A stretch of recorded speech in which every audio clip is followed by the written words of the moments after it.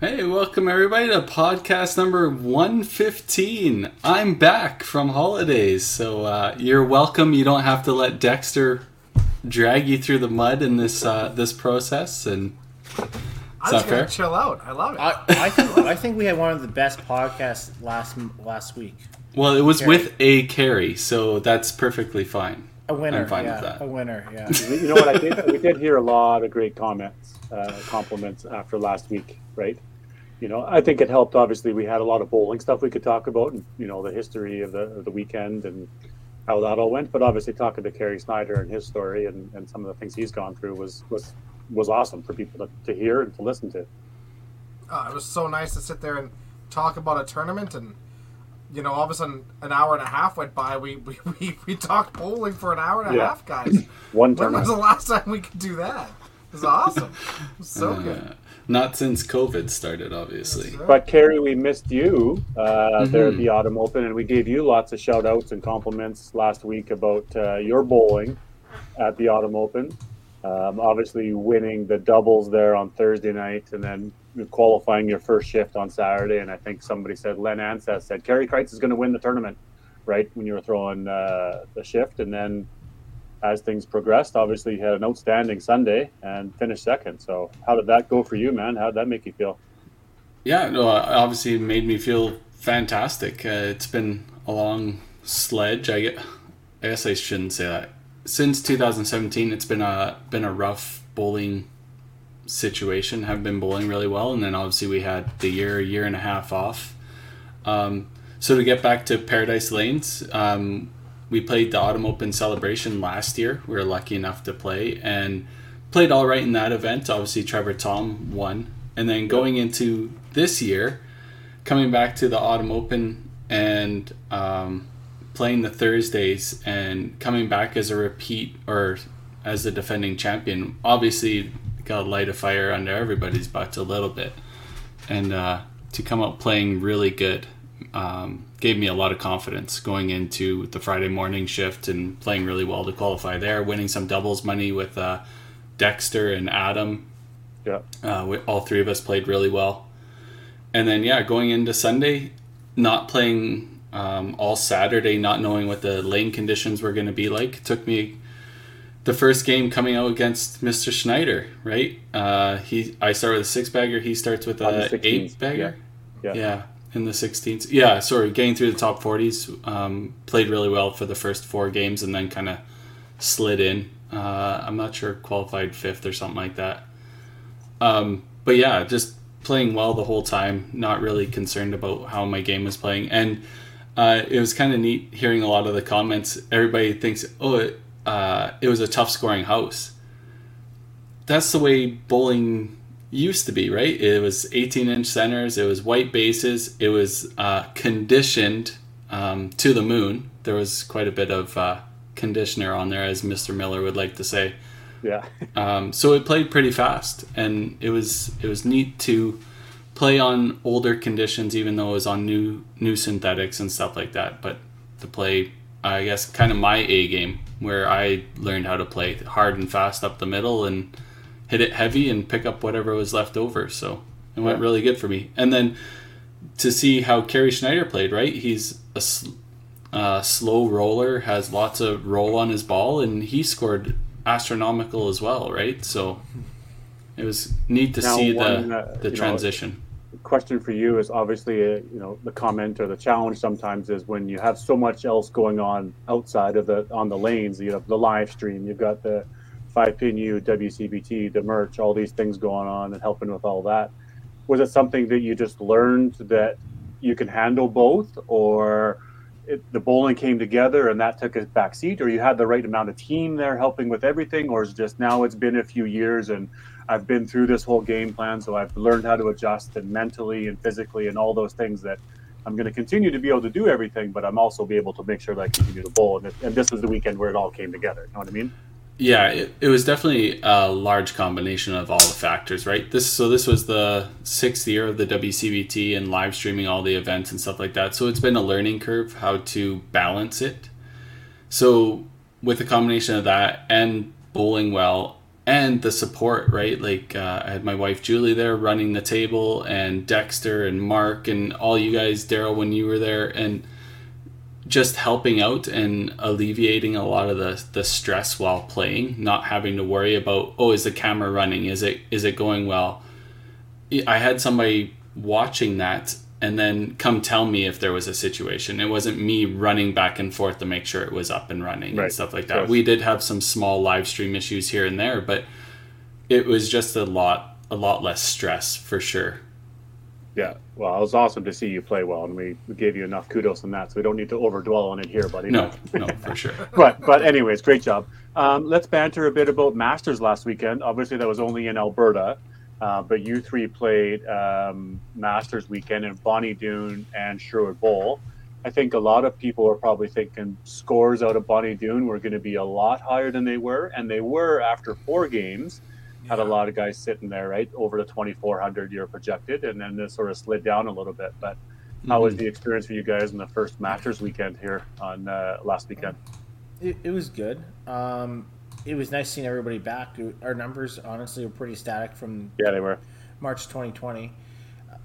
To be honest with you, you looked at it after five or after 4 or 5. There was 5 or 6 guys over 300 average, and I was down in the pack. I wasn't necessarily playing all that well, and I was like, man, I want to have a huge deficit to come back on, right? And let's be honest, none of us have really played at Bonnie Doon for the last 18 months, and then at the end it was only like 2360, except for Dexter.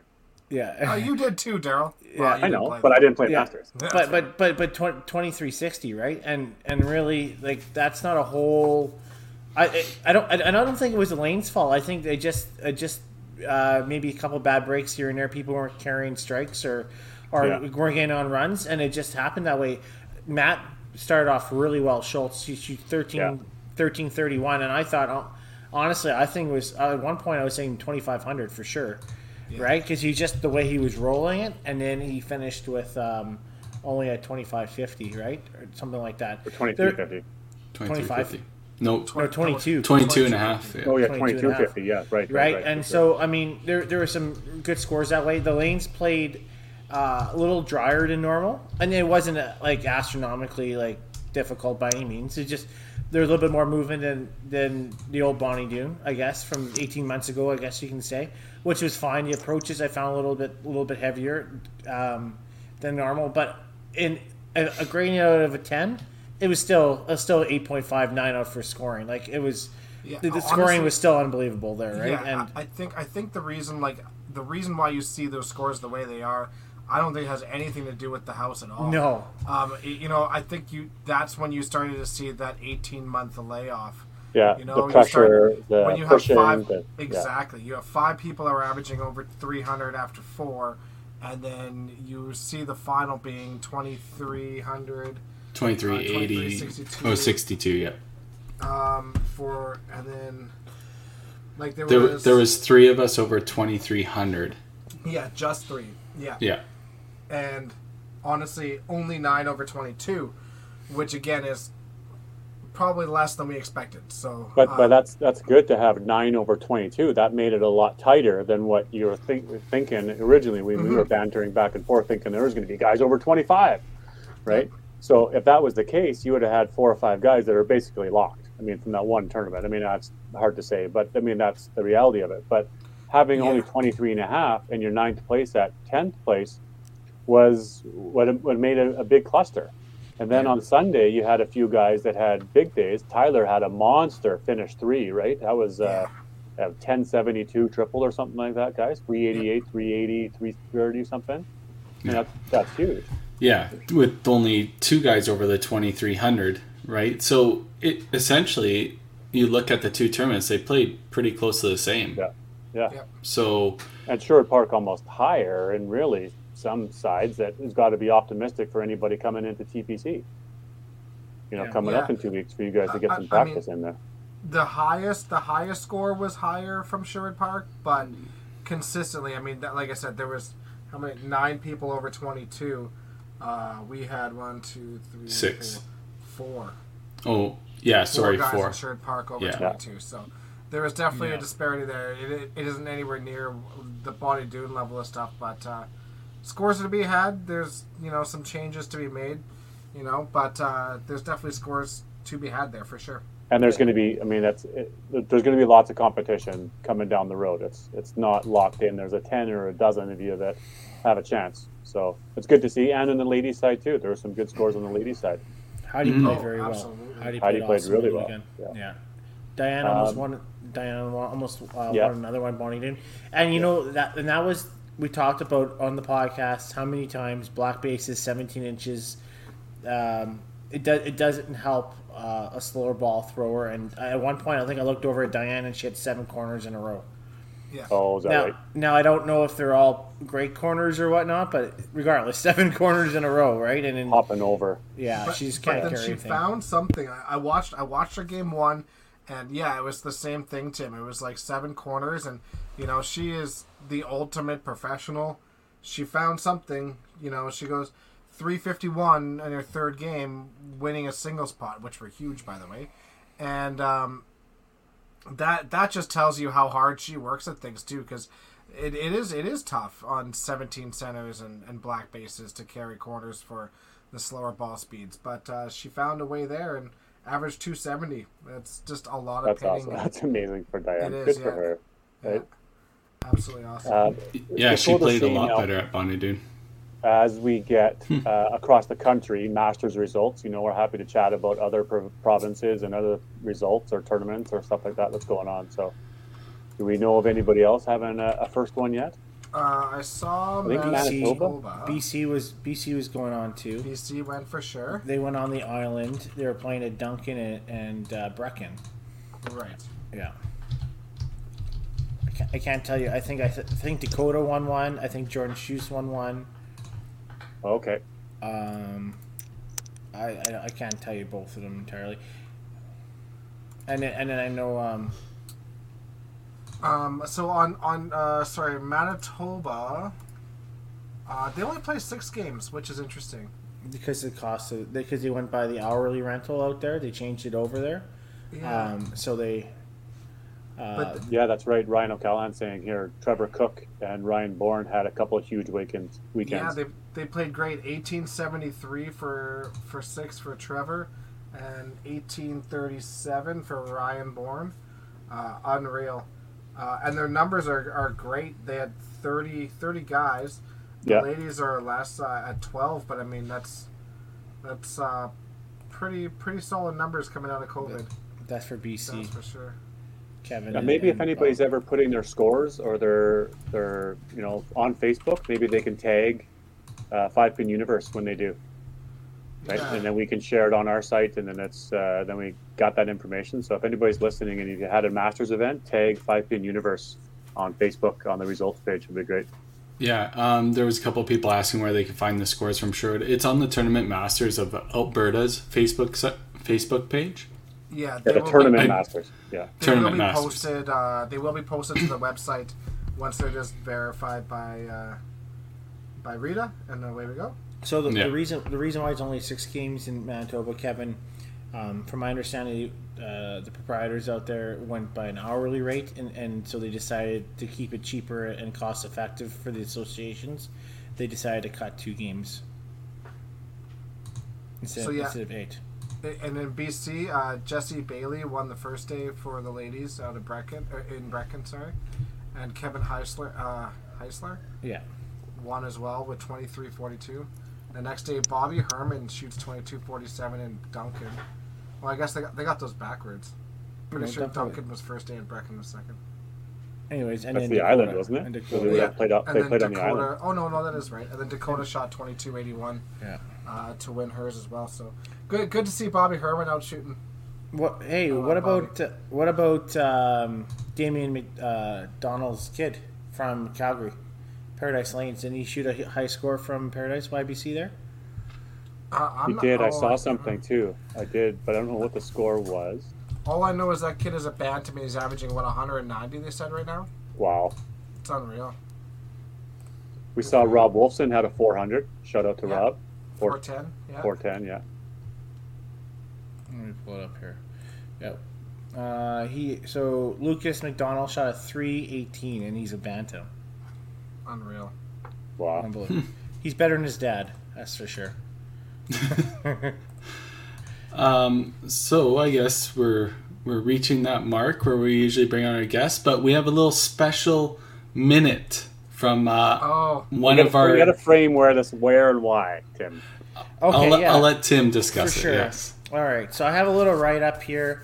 As some of you guys might already know, I lost a bet to DB on Thursday. Oh no, they don't know this. Tell us more about this bet. What was this bet about, Tim? Okay, what was the bet for? If you want your minute in the shine, you have to be No, quiet. Okay? people need to know the information. I will. Here, I'm I got curious, this. Tim. I don't know what's going on. Okay, Yeah. here I muted Daryl. Okay, so some of you might already know I lost a bet to Daryl on Thursday. I kind of maybe ran my mouth off about how much better I am than he is. So I will admit that maybe I put my foot in my mouth. Lost a head-to-head match with him. I'm supposed to give a minute of compliments since I lost, but in my defense, he was playing with his wife Sue, and I really didn't want to show him up. So let's be honest with that. I only shot a 600 on the nose, and I actually picked a corner for it. So for all you listeners out there, as many of you guys know, I've known DB for my entire life, almost over 25 years. I've seen him grow as a person. From a sunshine boy, yes, he tried his luck for love in a newspaper article, to a belly button ring.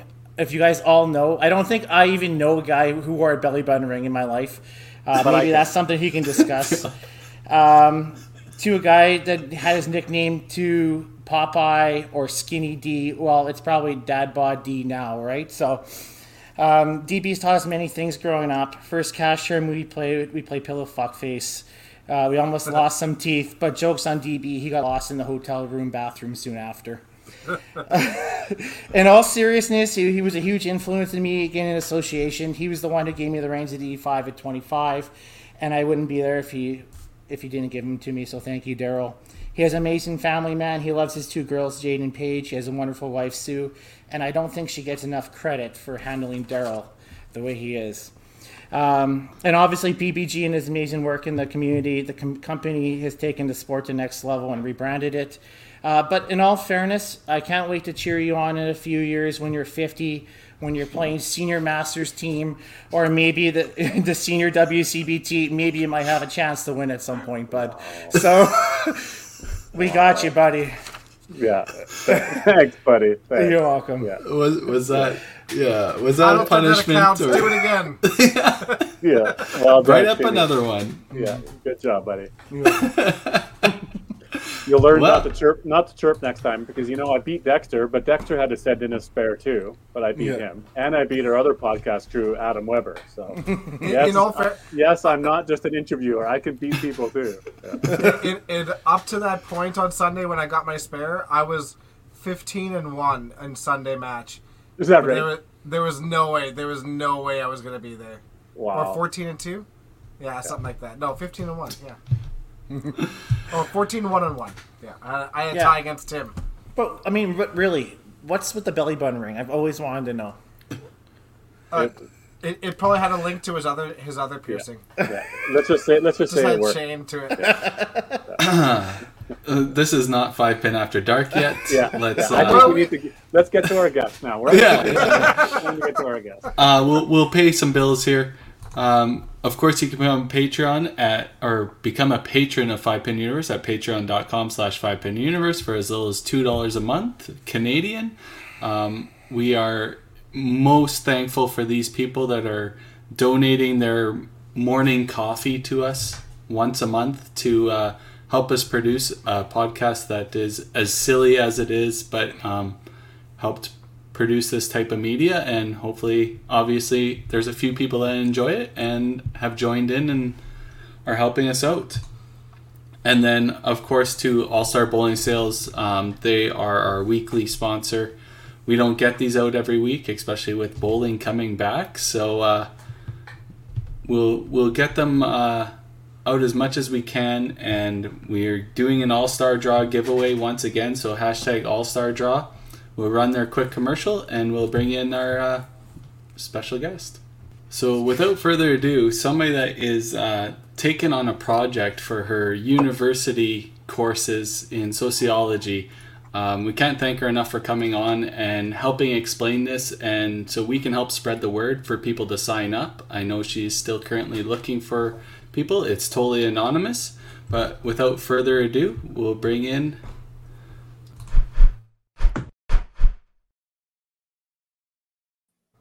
Michaela Turner. Hello. Hey guys. Oh.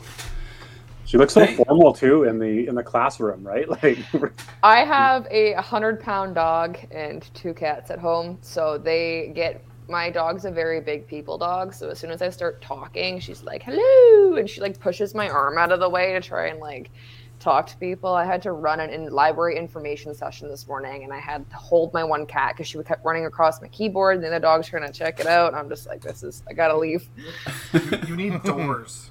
Yep. And Tim, that was a very nice best man speech you had there. It was very good. it was kind of had the both of the roast and the toast, eh? Yeah. Yeah. I've heard some of Tim's best man speeches before, and they've been good, but this one went far smoother than the last one. That's for sure. He hasn't been day drinking all day. That's right. That's right. That's fair. Yeah. Oh. Man, those YBC bantams, I was like super happy just to like get over 100 in bantams. I was like, that was my goal. And then there's like, I was watching nationals. My mom took a team to Quebec that one year, and like these kids are like bowling with one hand in form, and like I'm just like, I was between my legs and happy if I broke 100. Totally. Yeah. You know, that little guy we were talking about, the only thing that kid cares about is like seeing the back. He just wants to see the machines. That's all he cares about. So apparently his motivation is Mark tells him, hey, if you shoot 200, you can see behind the machines. And Mark walked over to him, and he was like, this little guy was just mid-conversation with me. And Mark goes, do you want to see the back of the machines? And he just stops, goes, yep. And that was it. That's the only thing he cared about. He just wants to go back there. It's so funny. Done, ready to go. It's neat. We've seen some kids that were like amazing. I mean, Mark Hu averaged like 200, 210 when he was in Bantam, and then kind of petered out from there. Stayed at 220, 230 after that. Yeah. He had his moments of brilliance too, but you talk about young guys with amazing form. I mean, we talk about him lots, but Tyler Titkat. I remember watching that kid when he was a peewee throw a 5-bagger with absolute perfect form and zero emotion. Did not get excited about it at all. Like, it was like an old hat at it. And it was like, this is unreal. It was the craziest thing ever. So it's always cool seeing those young guys do so well. Yeah, one of my friend's kids, he was in 10-pin, and then he moved to 5-pin this year. And because with 10-pin, they're bowling with one hand and the ball's heavier, so he's got that dexterity even though his hands are tiny. But yeah, he's throwing one-handed with form, and all the other kids that are almost in juniors that are still bowling between their legs are like, and he's just like this little 6-year-old that's like, wee, and he has no care in the world. He's just happy to be here. It's practice. He doesn't care if he gets gutters or whatever. He's just happy to be there, and It's great. He's got a great attitude. That's awesome. That's perfect. We before we came on here, Michaela, we were getting to know you a little bit, and you were starting to talk about. We asked, "Have you watched any podcasts?" And Yeah. your answer kind of concerned us a bit, but then we got to talk a bit more. I'm like, you're kind of one of my new favorite people here. So where did you start with podcasts from us? I started with Taylor. I made that mistake, and Taylor's always an interesting guy to talk to. He's a nice guy. He's just everything comes out of his brain and his mouth at once. So he's a very interesting guy to listen to. Yep. So That super is the perfect- analytical of the game too, though. Yeah. He understands the game very well. He's very well spoken about the game, but yes, there is no thought that stays in his brain. yeah, Because you know obviously Taylor, and you bowl with him, and you're from Northern Ontario, so yeah. just so I know, do I need to get a tally sheet or anything like that for tonight, or you're probably gonna keep it pretty clean, aren't you? Yeah, because I'm on here for school, so my supervisor might ask for a copy of this, so we'll be nice today. Wow. Way to go, Who's Tim. Taylor? Not my problem. Oh, that's hilarious. Yeah, my husband also was like, remember, be nice. And I was like, yep, I love you, bye. Yeah. Well, Get that warning a lot in public, like that mom look, but he does it to me, and I'm like, He knows all of us. You'll be fine. You'll be absolutely fine. Yeah, for sure. Taylor's coming. They're coming out to TPC, aren't they? Yeah, I think so. I think John Wilcott will be as well. Mm-hmm. Yeah, I thought Greg was crazy bowling that weekend, and then he shows up on Tuesday, bowls 4 more, and then bowls again on Wednesday, 3 more, and I'm like, how is this guy's arm not falling off yet? And he's not in peak physical condition, right? I mean, he's not like he's training for it or anything like that. But yeah, he's a machine, and I just don't understand how he does it. What is peak physical condition? Maybe that's part of your thesis or later on, right? What is peak physical condition? Look at Dexter. Are you telling me Dexter's peak physical? Dad, for a 5-pin bowler, yep. That's right. Snyder and Kreitz and Evan Lacoussier and Bradley Titgat. Look at the guys who finished top 4, boys. So You might be able to finish 16th. Yeah. You might be able to finish 16th. I'm just rolling through the top 16 here, trying to find your name, Daryl. Oh yeah, no. Oh shit. Oh no. Hey, Greg, I still love you. It's okay, bud. I'm right there with you. Hey, but you do have to notice though, 6th and 7th was me and Greg. So, But you know what? 2 for the good guys right there, right? 2 for the good guys. It doesn't surprise me Greg was able to come back and do all that because, I mean, the guy throws the ball so effortlessly. It's just so fluid. And he's a machine. He's a machine, and he's so accurate, and it's a very smooth ball to watch. Greg's always good to watch, especially when you didn't grow up with them and you now are bowling with them and you're watching them and you're just like, damn, it's so crazy because the coaches that they had versus the coaches we have is very different growing up, and he's a great bowler. Yeah. Yeah, and if you watch him play singles, he doesn't expend a lot of extra energy. He sits down in between every shot. He doesn't get mad. He doesn't get excited. A lot of people refer to him as the most boring person ever to watch bowling because you can't tell. You can't tell whether he's mad or happy or what. You're looking for an FU too, Dex. I can put that there too soon. But I mean, no, I said most boring person to watch bowling, not most boring podcast person. I mean, you guys, people are very different with league and in tournaments. No, you're right. Really good interview too. Really good interview. Now I'm gonna get a fuck you, DB. You put them on a team and it's totally different. I mean, the singles and team game is a completely different scenario altogether for sure. But I love this podcast has turned into just a roast. Yeah. This is awesome. I avoided singles growing up. I didn't even go into the qualifying for it. I was always a team bowler, and that's where I preferred to be. And then I actually bowled my first ever singles national event was at the Open in Thunder, at the Masters in Thunder Bay was my first singles event. So, and that went pretty good. I tied for 4th, so it was pretty good. So, yeah.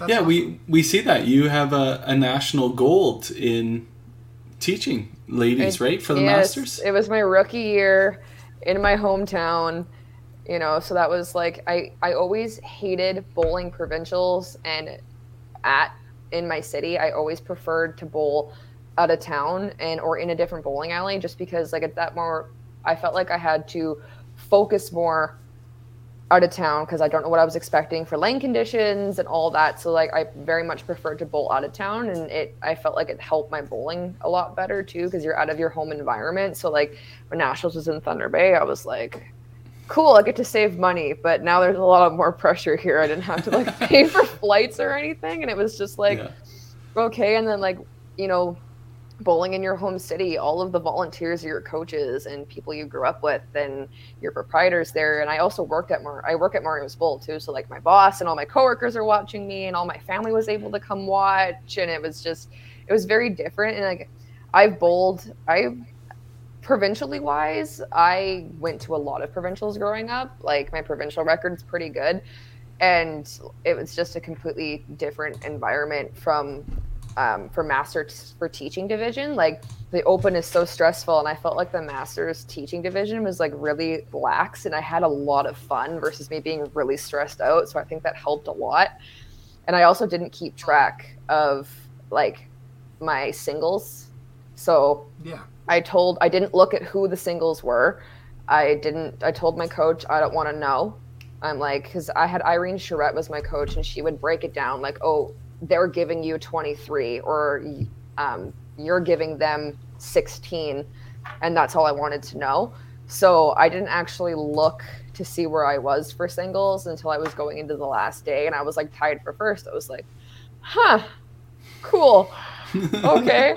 And then it was just it was very relaxing. It was really weird for a national environment because it was in my own home city and I had all my friends and family there, and like it was really funny because when we were bowling at Mario's, like for some reason everybody was just the first game, it took everybody a lot to try and finish that first game, but I had like a high 3 and everybody's like staring at me like I'm crazy, and everybody's like, how are you? And I'm like, I bowl here, this is my center, and my boss is in the background like, and then like one of my coaches was the judge of play, and she's sitting there going and like every time I'm like all heady on the middle, she's like, I'm like, Tammy, you can't do that, you're judge of play right now. And everybody's like, and then we were in our gold, like the very, very last game of that tournament, and the live stream died. So everybody else that was there from Northern Ontario could not watch the last couple of frames because the iPad died.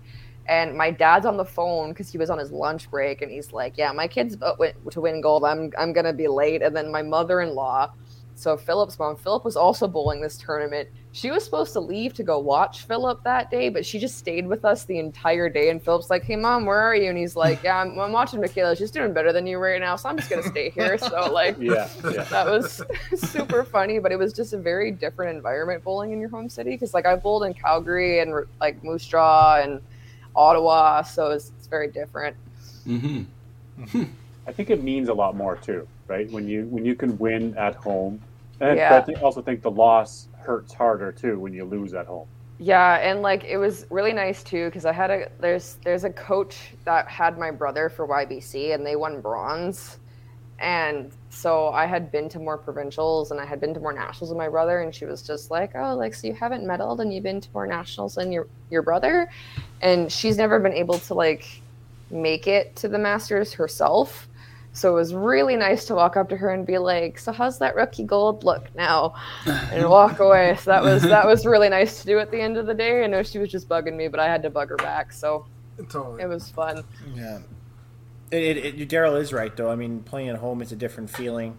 I know Daryl was hurt in 2015, right? Yeah, sure. That was for our provincials. Yeah, when you guys lost. I've never played at home ever. I never played a provincial or national event ever at home. So Me neither. Yeah. Yeah, we played open provincials and we lost, I think, by half a point, honestly, or 1 point it came down to in the end. And we were down early in the tournament, and huge team. Matt Schultz, Brett Wren, Adam Weber were on the team, and just second, third days we just started steamrolling back. First day was terrible, but steamrolling back and got ourselves right into it. I think the last day we were 8-0 or maybe 7-1, and it came down to the last shot, and we won 7-1. But the guy, he struck out the last frame to beat us. Yeah, Baker. And it was like, oh, and it just hurts, right? Because we worked so hard to get back in. Being a Sherwood Park, it's just one of those ones that would have been nice to cap off, right? Just a win at a hometown. Yeah. Yeah, and I think like Thunder Bay, that's going to be it for us for nationals because we lost Superior Bowl, so they're closed. So all we have is Mario's and Galaxy, so we don't have enough lanes to host anymore. So it was a good. Got gold in your home city. It might be the last time we ever host a nationals for 5 pins. So unless we get more lanes or convertible somewhere, but it was pretty good. How many lanes is Galaxy? With the convertibles, I have no idea. I think It's got to be close to 30, isn't it? I think so. Yeah.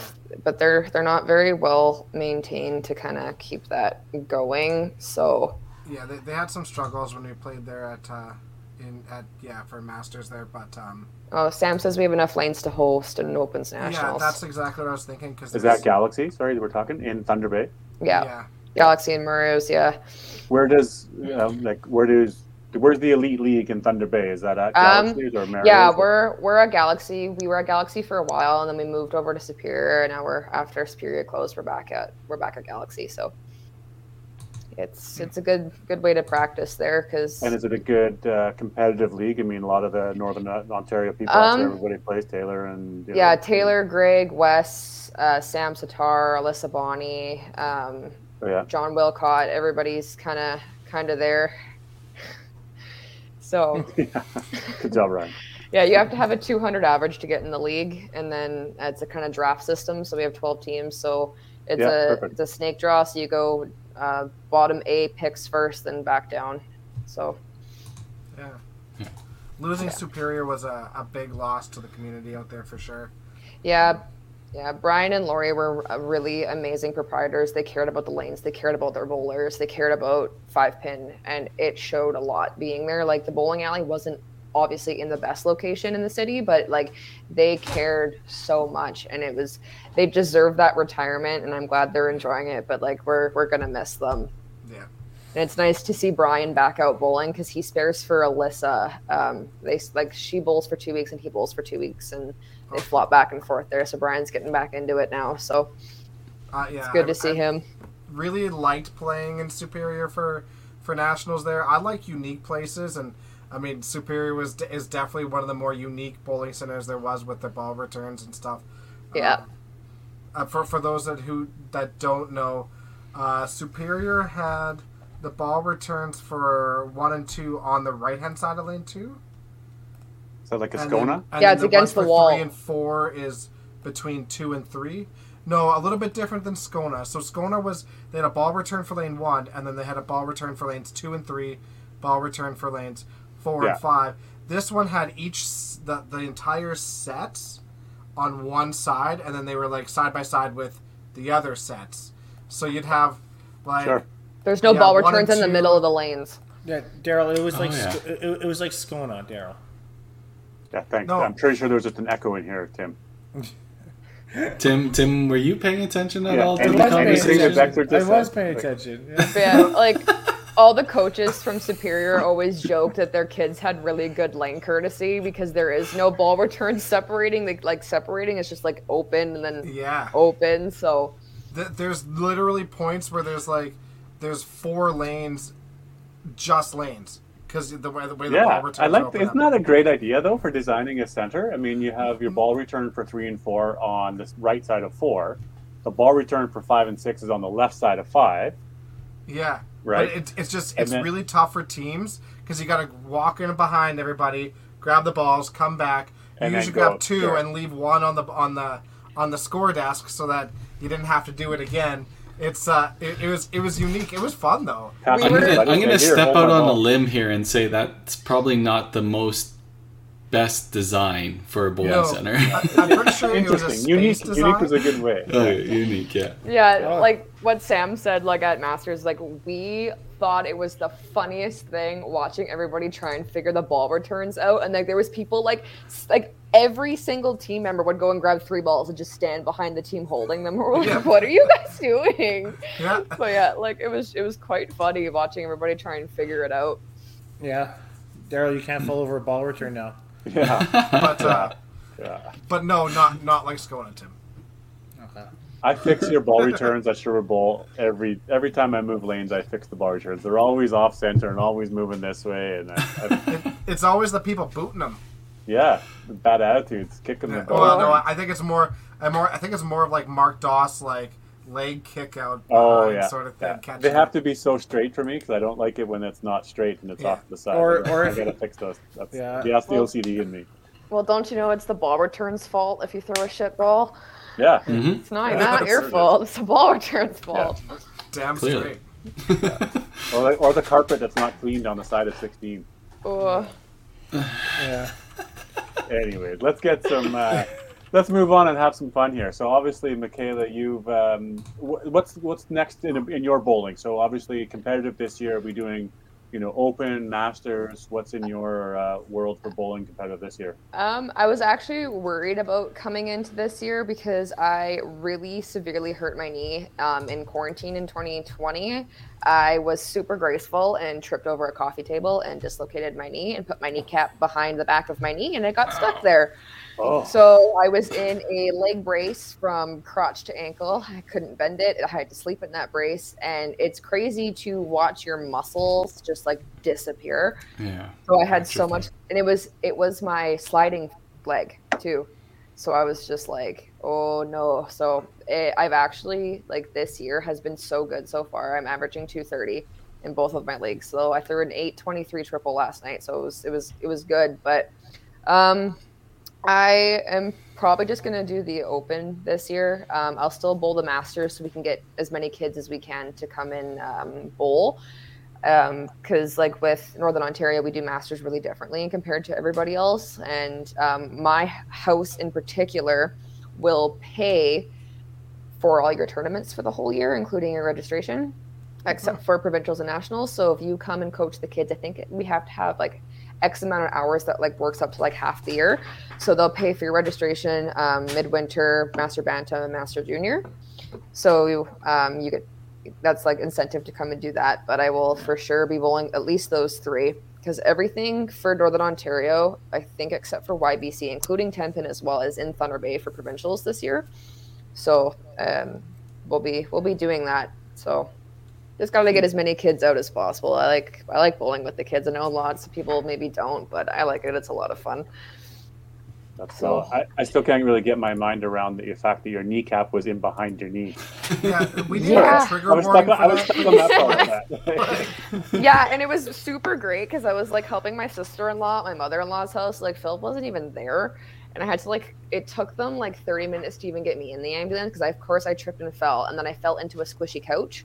So I couldn't get out of the squishy couch to get into the stretcher to get me down the stairs and then into the ambulance. So that was like super, super fun. And like I learned that my body digests or like goes through morphine very quickly. So that was super fun to learn. But yeah, so it was just trying to like get physio back, and like getting back to bowling just like was super scary because like in the summertime it's super humid in the lanes and the approaches get sticky, and because it's my the foot that I slide on, it's just like I was so worried that like if I stuck, like that's it, it's gone again. Because in the process of me getting the x-rays, I had to go to fracture clinic. I learned that I'm genetically missing the other muscle to keep my kneecap in place. So instead of having two, I'm missing the inside one, which is, I called my mom and I thought it was hilarious because I have broken my knee. Like I was super, super, super graceful, and I tripped up the stairs and broke my growth plate in between my knee. Not even my actual knee. I broke the growth plate on a carpet nail falling up the stairs. So during that x-ray, nobody figured out that I was missing the muscle. So that was, my mom thought it was hilarious. I thought it was hilarious. So super graceful. Glad you could find the humor in it. Yeah. What do you have to do about that? Do you have to wear a knee brace just to make sure that it doesn't pop out? Or I went and did a lot of physiotherapy. I go to the gym a lot, and I worked for the census over the summertime. So I was like walking like 4 or 5 hours a day, and like I can kind of feel when it's getting sore, so I just pop a brace on it and I bowl. And I have Thunder Bay, there's a guy who owns a shoe repair shop, and he makes our custom shoes for us. So I actually have Nikes that I've turned into bowling shoes, and I have stuck that like Brunswick slider over top of that shoe when I feel sticky. So I just really make sure that I don't overdo it, because I was just powdering the shit out of my shoe all the time. So everybody's like slipping and sliding on the lanes. So I'm like, I should probably not do that anymore. Just everybody skating around. Yeah. So. That's how you play defense in 5-pin bowling. Well, I always like Fridays. Me and Philip bowl Tuesday night majors is our competitive league. Then we bowl Friday mixed at Mario's, and that's just our fun league. We have fun. We bowl, and we always joke that it's because like I always drop it and it go like powder goes everywhere, and everybody's like, "Oh no, the cocaine! Don't waste that." Friday night, let's go. Yeah, no wonder you bowl with Taylor. Like, Yeah, that makes total sense. Oh yeah, it's lots of fun, and it's always funny because we always joke about like you could probably hide drugs in those, because the amount of times I've been through an airport with my bowling bag and nobody ever looks at that pouch that's literally white and powdery is hilarious. Like I very distinctly remember in 2016 when we were in Calgary, Newfoundland had already gone through security because everybody's obviously wearing all their jackets, and then like we get through security, and my brother had the old Star Lines that had the core in them, so he gets beeped through the X-ray. And my brother, like, I don't know, he was like 13, 14, and so like they're like, what's in the bag? And he's like, they're bowling balls. I'm with them, and Newfoundland had them too, and they're like talking to him, and like my dad's making jokes in the background, like, shush, like we don't need to get like sent home, like tournament hasn't even started yet. But like, and again, they didn't check the powder bag. They're just looking at his bowling balls, and they're pulling them out and like, looking at them and like putting them through the scanner again and like wiping them down. But like that sliding powder thing always gets missed. And so we've learned you go directly to oversized luggage. You put your bowling balls down, they scan them, and you tell them what it's for, and they still check everything. They wipe it for drugs, and I know we're at least at the point where, like, when we do that though, there's usually like, a solid 20 or 30 of us going through the day. They're like, oh, another bowler. Yeah, there's a bowling tournament going to Regina. Going to Regina. Yeah, but like Newfoundland had already gotten through, and they're all like, we're all wearing the same thing, like purple jackets with the Northern Ontario on them, and like we had all gone through because like that year every single team was from Thunder Bay, and every single team was from Mario's except for the senior boys. So like we were all from the same city, and we're all like looking, and my brother's like freaking out, and we're like, they're just bowling balls, like we promised, like they're a little bit different. And I think Amanda Nichols had the problem with the Perfect Game Award, like trying to get that through the airport because they wanted to open it to double check the insides of it, and they're like, please don't. The novelty ball? Yeah. They wanted to open it to make sure the contents inside, and they were like, please don't. This is like a very prestigious award. And they were like, well, like, can't be like sure. And they're like, please don't.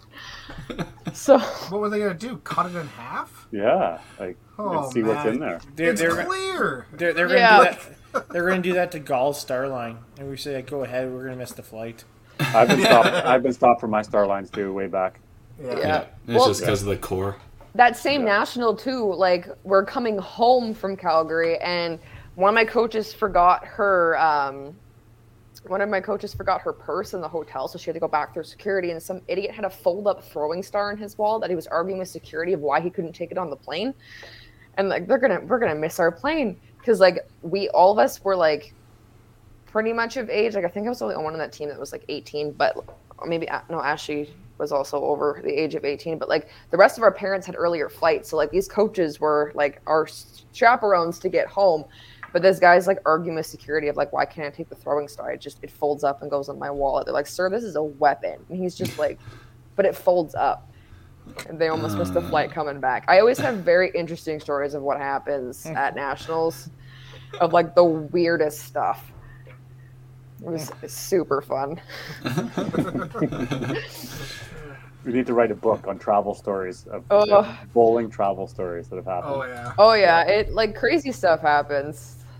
Stuff happens. Let's go and tee up this whole project that you're working on, Michaela. I think there's some good stuff to chat about there. Obviously, a lot of us saw on Facebook you sent a note out. You were looking for some feedback from competitive bowlers.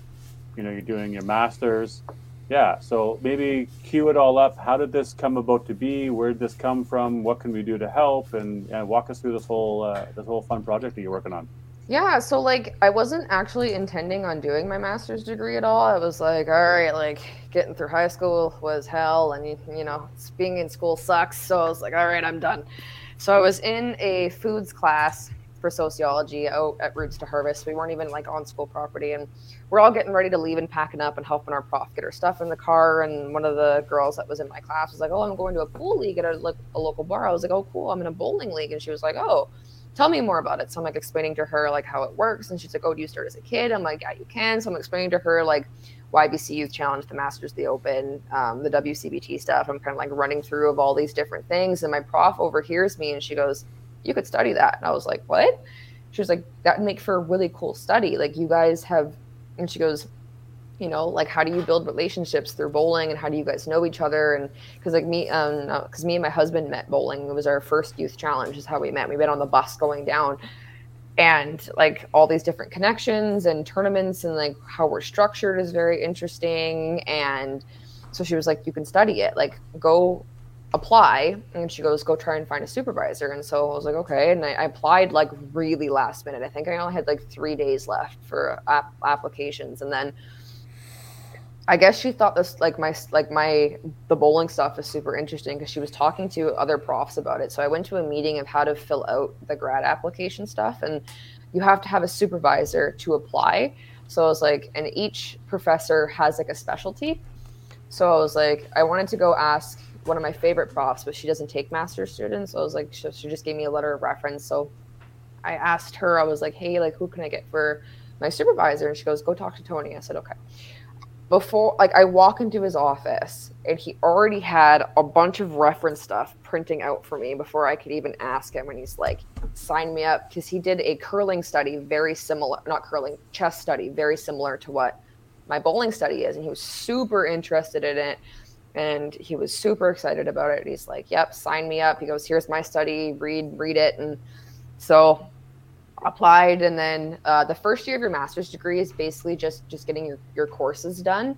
And then you submit your proposal and you do ethics board stuff. So as I was doing my first year, you have to, like, I had so many ideas because, like, this is my community. I've been here for 15 plus years, right? So I have all these ideas. So it was the process of trying to, like, narrow stuff down. And, like, obviously we didn't know COVID was going to happen. Like, my whole plan was to do an ethnography. So that's putting yourself in with your participants and being in the environment and watching. So I was going to come do the WCBT and the opens and come and do that. But with COVID, due to ethics board regulations, we can't do any in-person projects right now. So that was like right in the middle of me writing my proposal, because we got that very late notice. So it was like, oh my God, panic.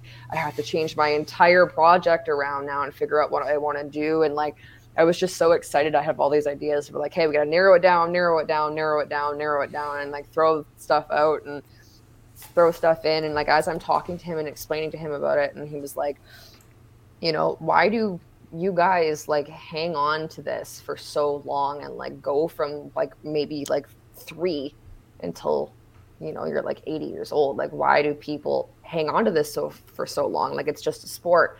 And some of this competitive stuff, you're paying hundreds of dollars to do this stuff, especially for flights and hotels. And, like, cash tournaments aren't, like, none of this is, like, an obligation. Like, you don't have to go to cash tournaments. You don't have to do the Open. You don't have to do Masters. You don't even have to coach. But some of these people just dedicate, you know, their entire lives to this sport. So he was like, look at that.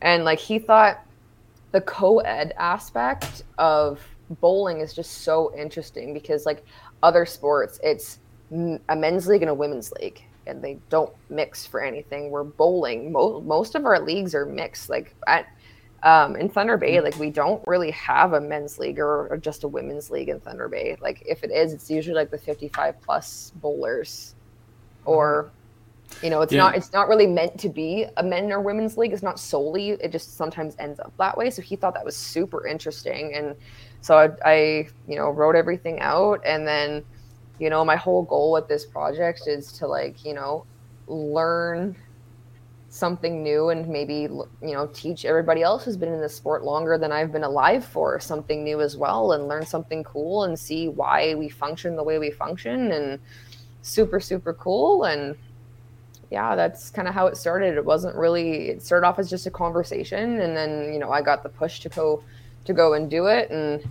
you know, and actually, Ryan, the beer thing, I had as I'm talking to my professor, he's like, so, like, how does, like, drinking fit into, like, the aspect of bowling? And I was significantly. Our provincials work a little bit different than everybody else's. Like, we can drink at our provincials. Like, there's no rule, like, you can't drink through provincials. Like, there's some teams that solely just come to drink and have fun because they know they're not going to place. And, like, he's like, really? And I was like, yeah, because, like, in BC, I was like, well, we got excited because beer was $2.50 for a glass of draft, where in town it's like $6. So it was like candy to everybody in BC when we went. And so, like, it was like telling him that, he's like, man, he goes, there's so much here for you to study, and like I have all these ideas, and he thinks they're all amazing, and like now he's like, okay, so when you do your PhD, I'm like, whoa, let's get through this first, because like I've been in, like usually some people take like a year off or whatever. I have been in school from JK until now. I have had no break. So if I do my PhD, I will be taking a break before I do a PhD. But I will, if I do one, I will study bowling again and, you know, continue on further. And like, it's just so crazy to me because like, obviously I have all these academic libraries I can go through, and like, I'm trying to find any article on bowling in general, like even a 10-pin article that talks about like bowling, and there's nothing. And I'm like, wow, like there's literally nothing here. So I'm really hoping if you're looking for like older stuff, I think Tim's got lots because Don Sim's given quite a bit of stuff, so we could probably help out with that. But anything recent, it's tough finding recent stuff, and it's also tough finding studies, like academic resources too as well. Like I can pull all the articles and the videos that I want in the world, but if there's no academic studies, so like one of my main goals with this project is to get academically published, so bowling is put out there in this, like, so when people look in sociological like this, there is sociology of sport as well, and get that in there and show that we are just as interesting as hockey or curling or tennis or soccer or whatever, right? So that's a main goal of mine, is to get published. And there is a lady who did a really interesting 10-pin study, and I would love to work with her and maybe do a paper on the 5-pin versus 10-pin debate in Canada, because that's pretty big as well, and do a study with her, and she's from England is where she did her study, and this bowling alley she studied in is incredibly cool. It's 2 floors. The competitive bowlers bowl upstairs, and like just the regular fun league members bowl downstairs. And it's you have to have like a membership club card to get upstairs. They won't even let you upstairs to watch without one. So like it was you need a clearance pass. Basically, yeah. Nice. So and like she did like a study on like why these people bowl and why they come bowl, why they came back to bowling. So that was like one thing I was able to use for a reference. But other than that, there's really nothing. So it's gonna be a fun time. And you know, like I got a really big response within the first like 48 hours that I posted it, because I posted it pretty late at night, and I was like, I will, you know, email more people in the morning. I just want to get this out of here because ethics board took so long to get through. So I'm like, I need to get this out here because I feel like I'm not on track right now. So I was like, man, I gotta like get this out here, get it done. And then I woke up, I had like 80 shares, like C5 I already shared. I was planning on emailing people in the morning, and it was just like really, really great, because one of the issues with ethics board and with my professor is they were like, well, how do you plan on getting this out there? And I said, our community is very amazing for that. We are very great at helping each other out. And, you know, like we have, like, there's people who have really awesome connections that help each other move, or like, oh, come stay at my house the next tournament, you know, like, and make really long lasting friendships. I'm like, I'll be fine. And it was amazing, this response off the hop and everything. And it was really awesome. And now I just got to work on getting more participants and getting some stuff done. So I think that's what's super exciting about it, is that you are taking, you know, the sociological perspective from it, from studying the behaviors and the personalities and the relationships in behind the scenes, than you are. I mean, obviously we've got some comments here, really good references with Tom Patterson and, you know, his books that he's done a little bit more on the skill side, probably some mind stuff too, but obviously you know about those references.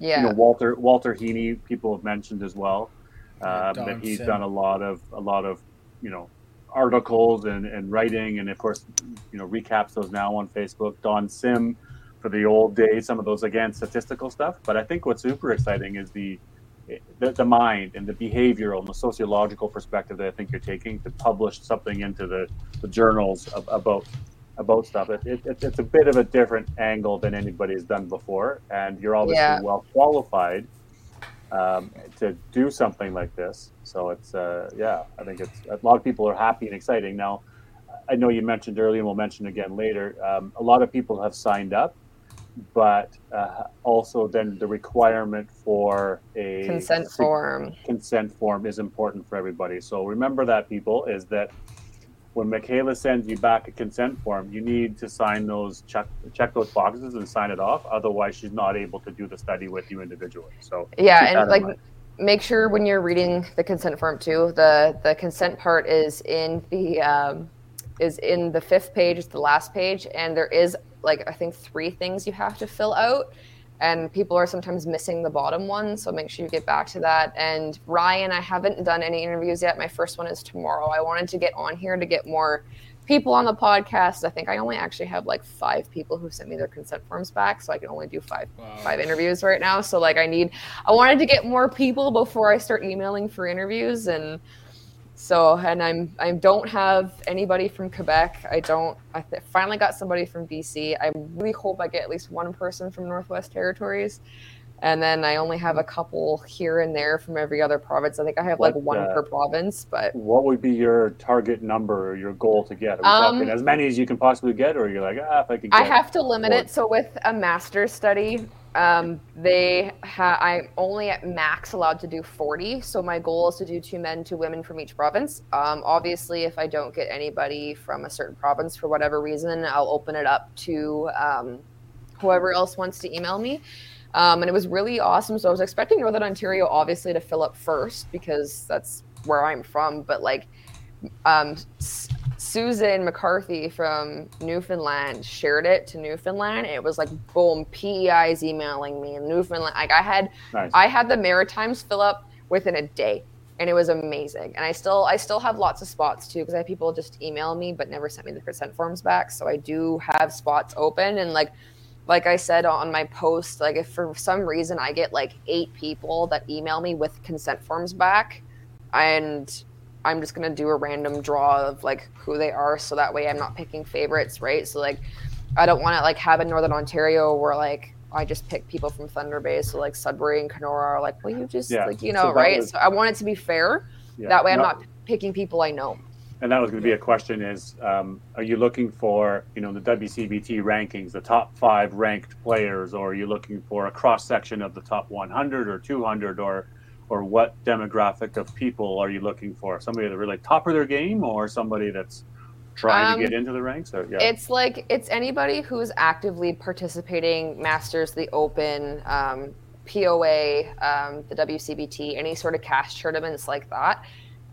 Just people who are in the competitive aspect of bowling, because like everybody has their tournament that they prefer to bowl in. Like some people only bowl the Open, some people only bowl cash tournaments, so like anybody who participate in those are welcome, and it's great. So it's fun, and because like talking with my prof and talking about who I want to narrow it down to, and he thinks the competitive sphere is a lot better than just doing casual bowlers, because he's very looking forward, because he thinks that my study is going to blow that 10-pin study out of the water. And he's like, he goes, we have to do it, because I was like, do I just do Northern Ontario? Do I do Ontario? Do I just pick a province? Like, how do you think this is going to work? He's like, nope, we're doing internet. We're doing all of Canada. We're doing 40 people. We're doing like, he was super set, and he was just like, we're doing all these, get as many as you can. And he goes, competitive bowlers. You talk about 40, we automatically think that we've got 175 people coming to TPC, different bowlers, right, Tim or Dex, something like that, right? So, I mean, the 40 should be able to do in the drop of a hat, right? Yeah. But if you go more, obviously it's more time commitment. You're an hour and a half per, your number of hours into this project gets to be pretty big, right? So, yeah, you've obviously got to decide on who to do or random, but there's definitely, as people are giving suggestions, some amazing people across the country that can give insight on different subjects and different things. So yeah, and like everybody has different levels of where they started at. Like I didn't start peaking until like my last year YBC, because I pre-bowled the whole year, showed up for qualifying because I was bowling in the majors. Because with Thunder, like just where I was personally in YBC, like where I bowled at Mario's, I was the oldest in the league for women, and the next person behind me was 2 years, and then that was 4 or 5. Like everybody was really, really younger than me, so there was not that I'm saying that there weren't good bowlers there, it was just that level wasn't there for me, and I knew if I wanted to get better starting adult league when I turned 19, I needed to go to the majors. and I needed to start bowling competitively because like it was very weird where the age gaps are here in town, because like I only bowled a couple years with Alyssa Bonney, but I never bowled with Katie Bonney, Sam Sitar, like Wes Swallock, Greg Taylor. Like I would see them in passing, maybe at a tournament or like on the bus when we were heading somewhere, but like I never got to watch them bowl. We were never in the same division. So I knew if I wanted to get better, I needed to move up.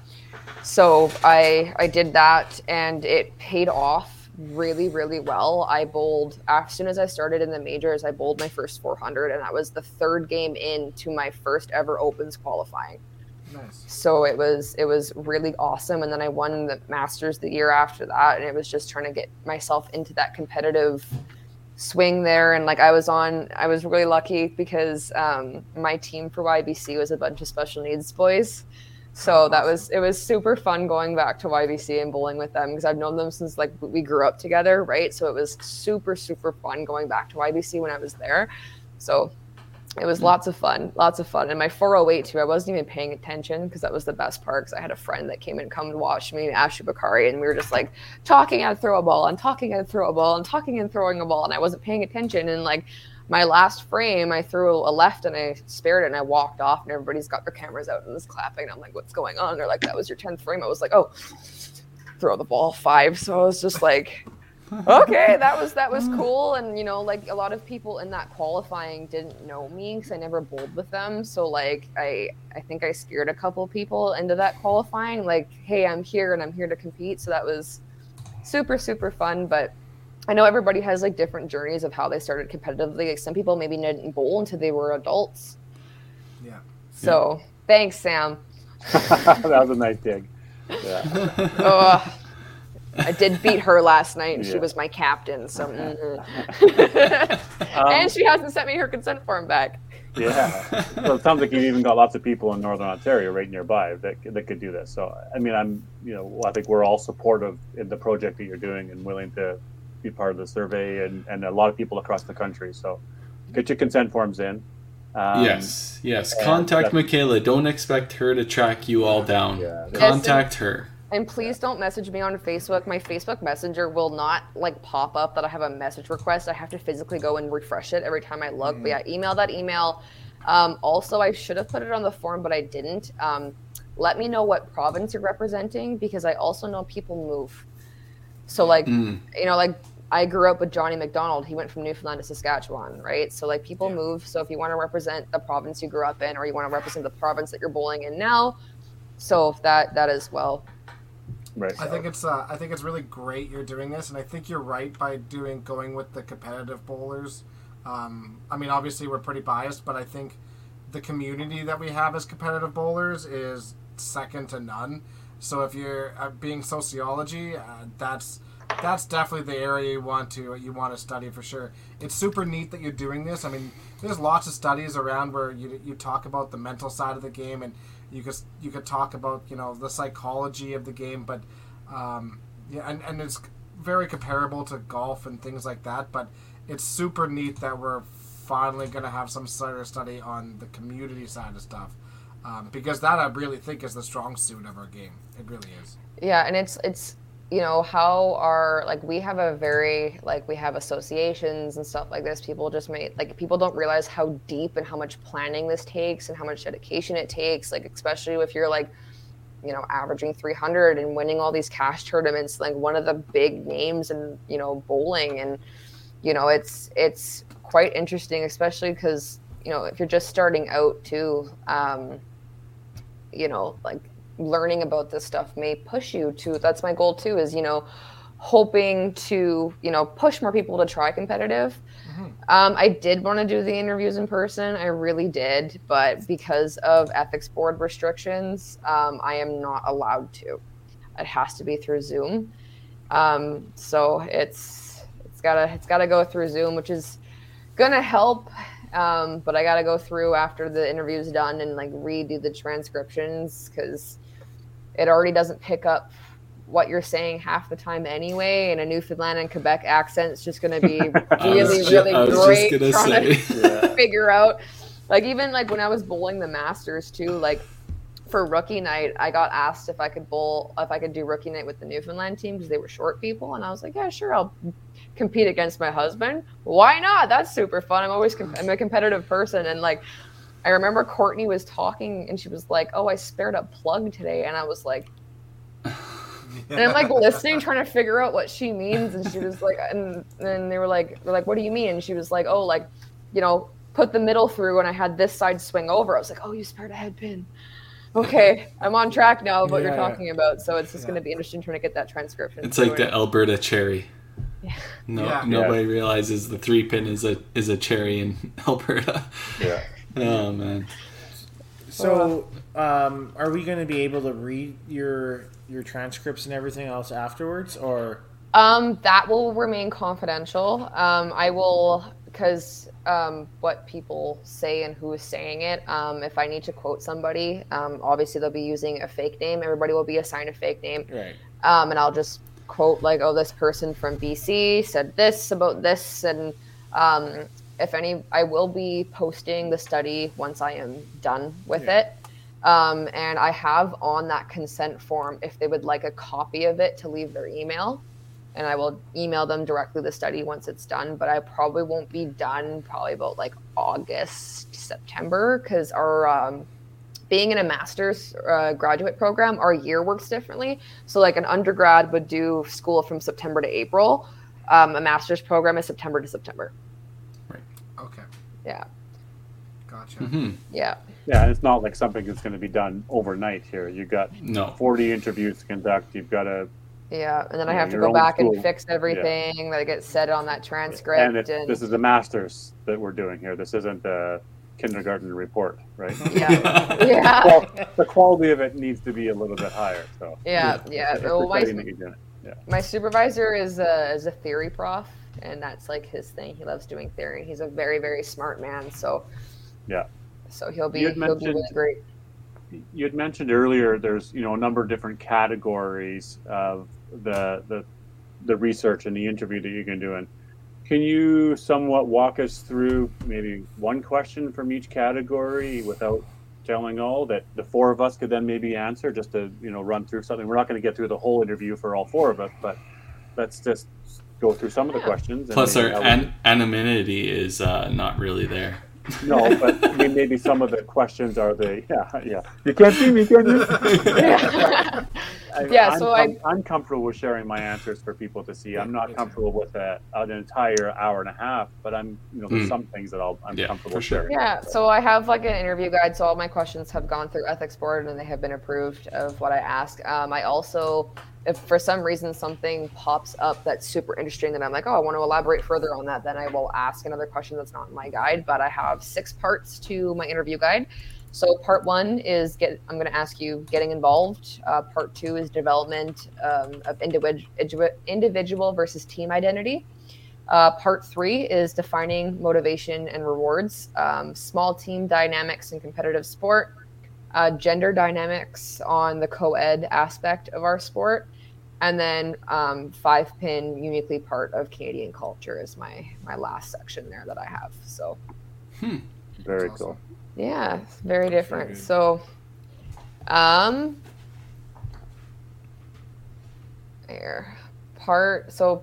1 is just 2 questions, but one of the questions I have is, what made you guys start bowling competitively? For me, I was always a competitive kid in any sport that I did. I had 2 older brothers, and I started bowling at the age of 5, 6. Somewhat naturally gifted at all sports, and bowling came fairly easy to me, that I was able to quickly progress to being one of the better bowlers within my YBC league. And the drive to compete, and honestly to beat my brother, who was 2 years older than me, was the first thing that drove me to compete. And then, started to see then from, you had your intercities in Edmonton, we had an intercity rep. So once you hit your bantams and juniors and seniors, it was playing against other people across the city. And that's how even deep relationships were formed. I was sort of I always bowled every year, but I didn't always tell people I bowled, and somewhat used to say as a teenager, I was forced to bowl. My parents forced me to bowl, but secretly I loved it, right? Because I was, again, good at it. I was a really good soccer player when I was young, so that was the one that I was, and volleyball, played club team, played provincial team, same with soccer, provincial team. So bowling was sort of my third little one, but secretly it was the one that I probably liked the most because, again, it was my own individual performance. So as I got into, later on in teenage years, that's when the cash tournament started coming.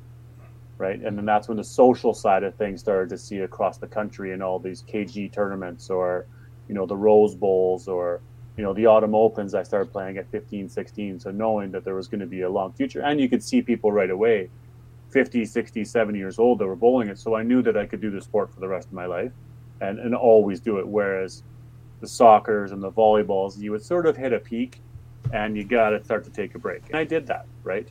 But I always knew that bowling is something that I could do forever and can compete at it.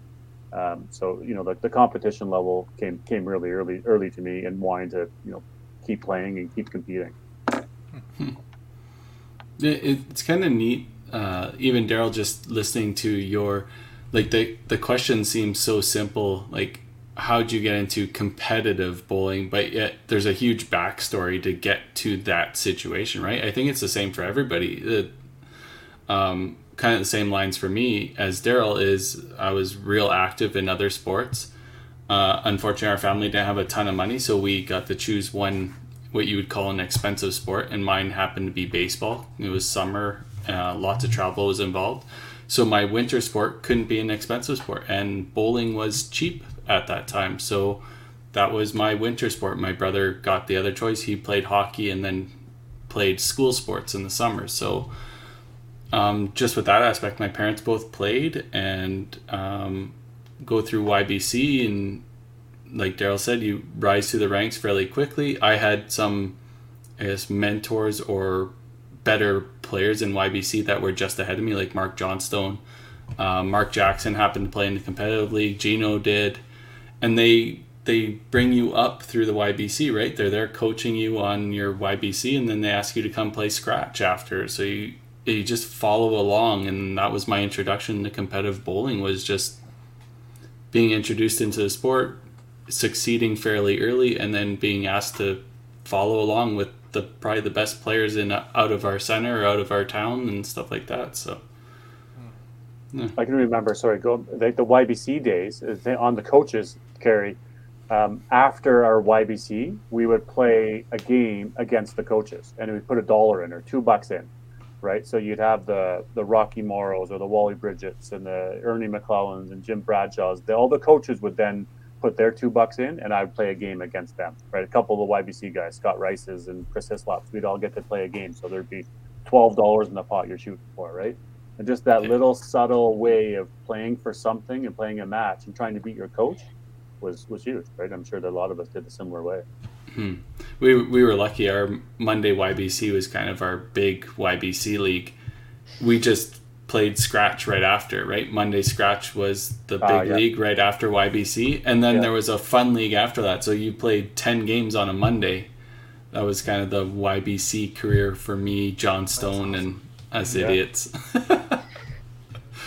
For us, we started when we were 8, and we started bowling when we were 8, I should say. And I don't know how super competitive we were our first year of bowling, anyways. My mom worked at the bowling alley, but we played indoor soccer, and they had changed the rules for indoor soccer where you had to pay to sign up for, obviously, but then they made it so that the parents had to pay every time they had to go watch them play soccer. For admission. And they were literally charging admission for my parents to go watch them play soccer for something they already paid for. My mom's like, not a fucking chance. If you know my mother, right? So that was the 17th Street Soccer Center for sure. It was. Yeah, it was. We were in schools. Yeah, for sure. Remember that? Yeah. So they pulled us from that, and they said you're going to go into bowling. And the first year we didn't play all that great, but the second year we made 4 steps. We ended up going to provincials. We ended up coming in 3rd in provincials, and then I remember being like, okay, sweet. If we came in 3rd in provincials in our second year at Bantams, you know what? Maybe we could be good at this, and maybe we could make nationals next year. And then we got some good coaching. that really helped. We had Tom Stevenson coach us, and that's a huge part of our competitive background. But I think a large part of like us being competitive is that we grew up with a great group of like 5 or 6 bowlers that we constantly competed against each other. And for whatever reason, I've always felt like I've got something to prove from like the time we were in Bantams, and we had some negative comments that were probably a mistake by people at the time. But it drives you. It's like, okay, I'm going to get better. I'm going to prove these people wrong. And then, you know, you have that group of 5 or 6 people, and, you know, you think that you're good, but, you know, next time, you know, somebody all of a sudden takes a step, and they're 10 or 15 pins higher than you, and they're like, nope, screw that.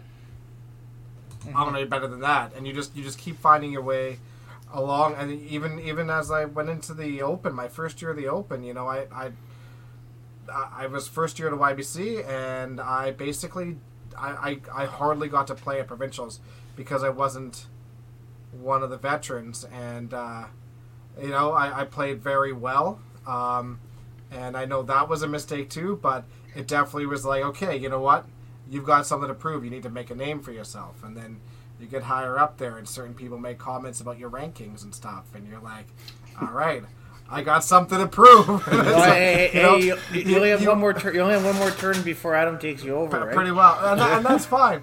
But at the end of the day, you just always find like the little things to just motivate you, and I think we've had that since we were kids, and it's just always something to prove. Try to be better than everybody else. I completely agree. Yeah, I you know what, with mine, I don't want to let it go to his head, but my competitiveness is a lot to do with Dex. I wouldn't have participated in a lot of the events because I just played. I just bowled. He told me, he's like, oh, TPC's coming up. Didn't know what TPC was. I said, why am I spending $200 for an event? I'd just rather just spend it on a game or something.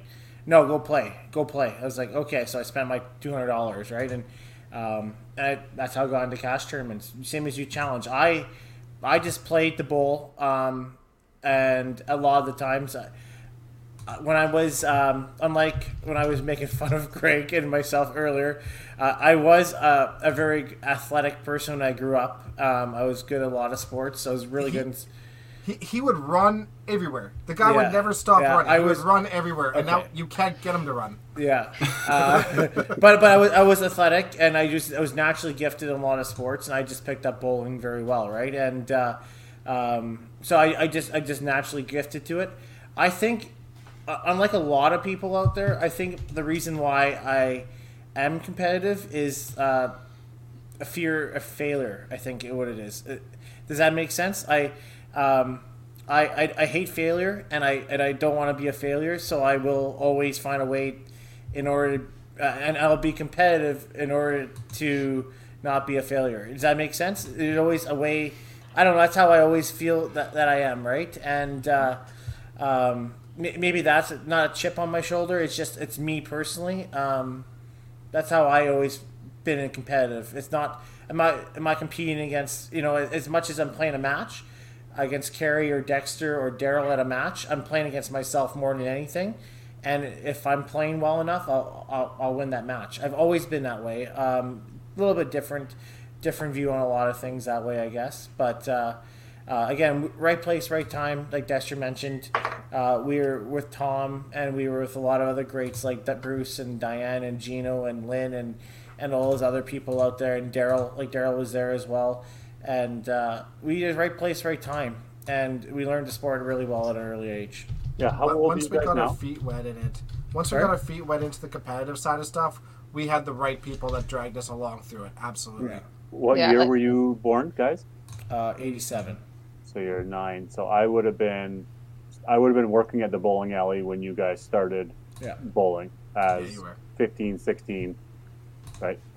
Yeah, and then I remember when Tom Stevenson came in, and he definitely picked up the entire center in the Sunday night leagues and some of those guys, right, to play. And all you did have a really good group of young YBCers coming out together, which was a huge difference for sure.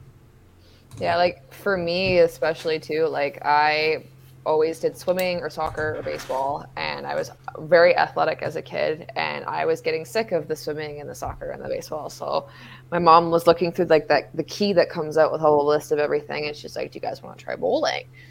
And my dad was like, "Oh yeah," because my dad was a 10-pin YBCer from Southern Ontario, and he was like 10-pin, and we were like, "No, let's go to 5-pin." So off we went, and like for me, I've always been very competitive. That's just like who I've been. I don't like losing, so I love the aspect of it. And like my like 3rd or 4th year into bowling, I went all the way to nationals, and I remember it was like my 1st or 2nd year bowling. I was the backup for the 4-step team for I don't know if it was bantam or junior, and I had practice. I had thrown practice balls, and it was like minutes before this tournament started, and the girl who they thought wasn't coming came, and I was so devastated, and I'm like, I'm never missing a team again. So from there on, it was just bowling. And then I think a big part of the competitive aspect too is how you do in YBC. Because if you don't pick it up in YBC and you're not good in YBC, like what's that motivation for you for adult league? That's a big aspect as well. Because a lot of people didn't do well in YBC just because they had all of these great people above them that they had to compete against. And, in like Northern Ontario, like my situation was very different because like all of these great people were 10 years older than me. So I couldn't even watch because they were in a completely different division. So I had no idea what was going on there. Right. So it was just the fact that like, I really liked it and I was good at it and I just kept pushing. And then like a lot of the good bowlers that were like in my division just got sick and tired of it and dropped out. And so like my ranking got higher and Sam, almost 10 years older, and so it was just that. And like getting into the competitive sphere too, like, I didn't know a lot of people. So when I joined the majors, I was the youngest. So I was the youngest in that league walking in that year. And it was a lot of people didn't really talk to you because they didn't know you. And like, you're trying to make relationships with these people. And then we ended up having a very dramatic year at the Open. And that was my first Open. So after that provincial, the relationships with the people that bowl the majors and grew quite a bit, and so that kept motivated.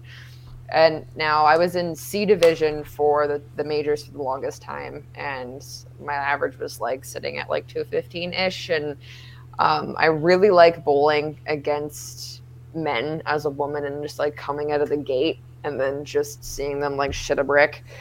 Super fun. And it's a lot of fun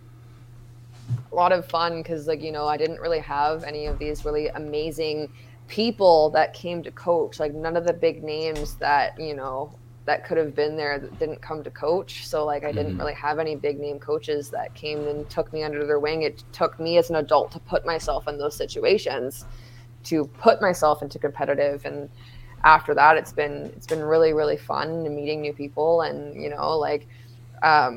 Youth Challenge was my first interactions with the Tiggets. And I was anchor for a lot of me growing up in YBC. That was just my position and I loved it. And I remember me and Tyler were shot for shot at Youth Challenge until the last frame, when I hung a corner pin and he beat me by like 2 or something like that. And it was like a really good match. And like, because Tyler, like I had no idea who he was because I haven't bowled with him that often. And I think Tyler's a couple years younger than me too. So, yeah, he is, yeah. So like seeing him like come out of the gate like that and like trying to keep up with him was super fun for me. And it's a lot of fun. And now I was talking with Sam too, because Sam's my captain on Tuesdays now. And I was averaging really well before COVID hit, and I was like, oh my God, I'm going to be in B division. Like, I'm like freaking out. And she's like, you need to get there to get better. And I've been consistently averaging 230 now, and it's been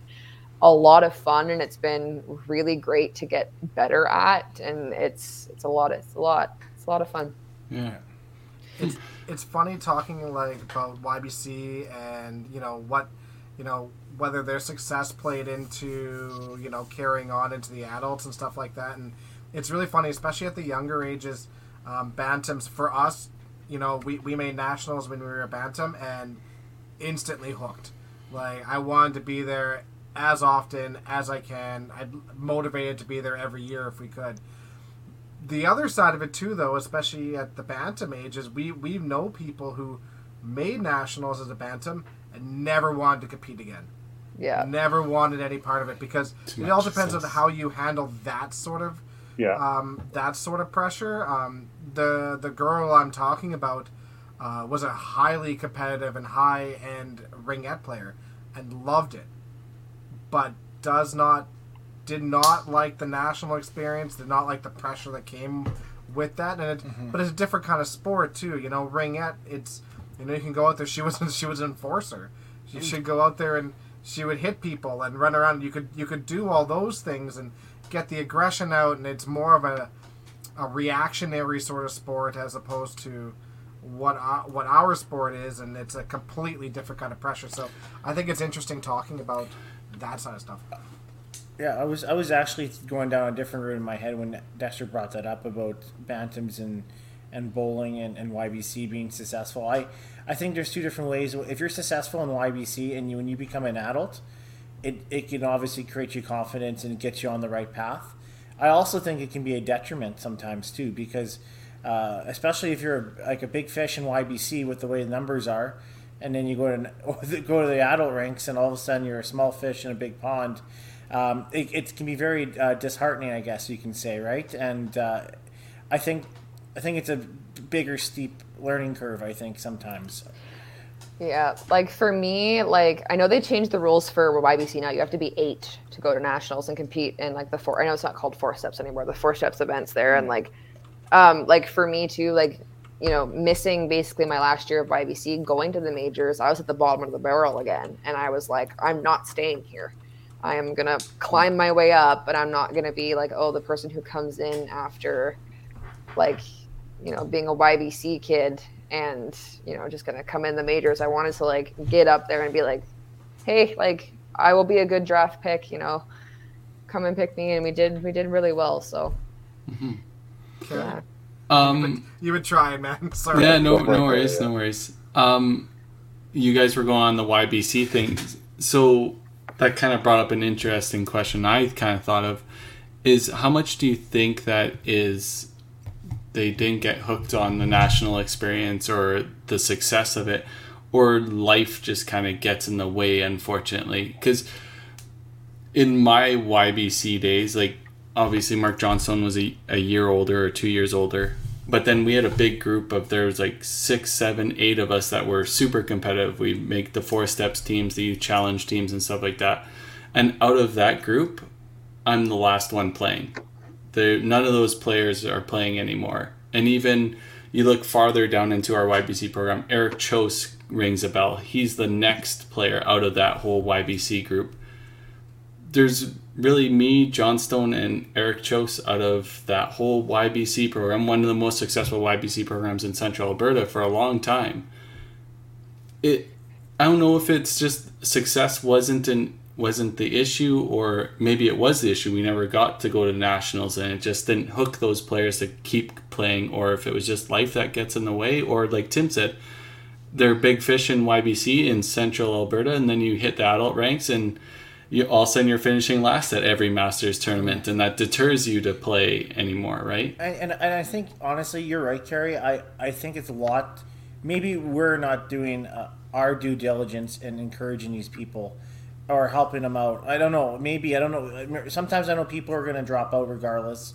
I've always thought about it, but how many times, like, and I'll say this in the Edmonton zone, there's a lot of kids that came out that were hot shots about 10 years ago, and they were like, I'm making the open team, no one's going to beat me, and you know what, they tried out for 3 straight years, bottom of the barrel, and they never played again, right?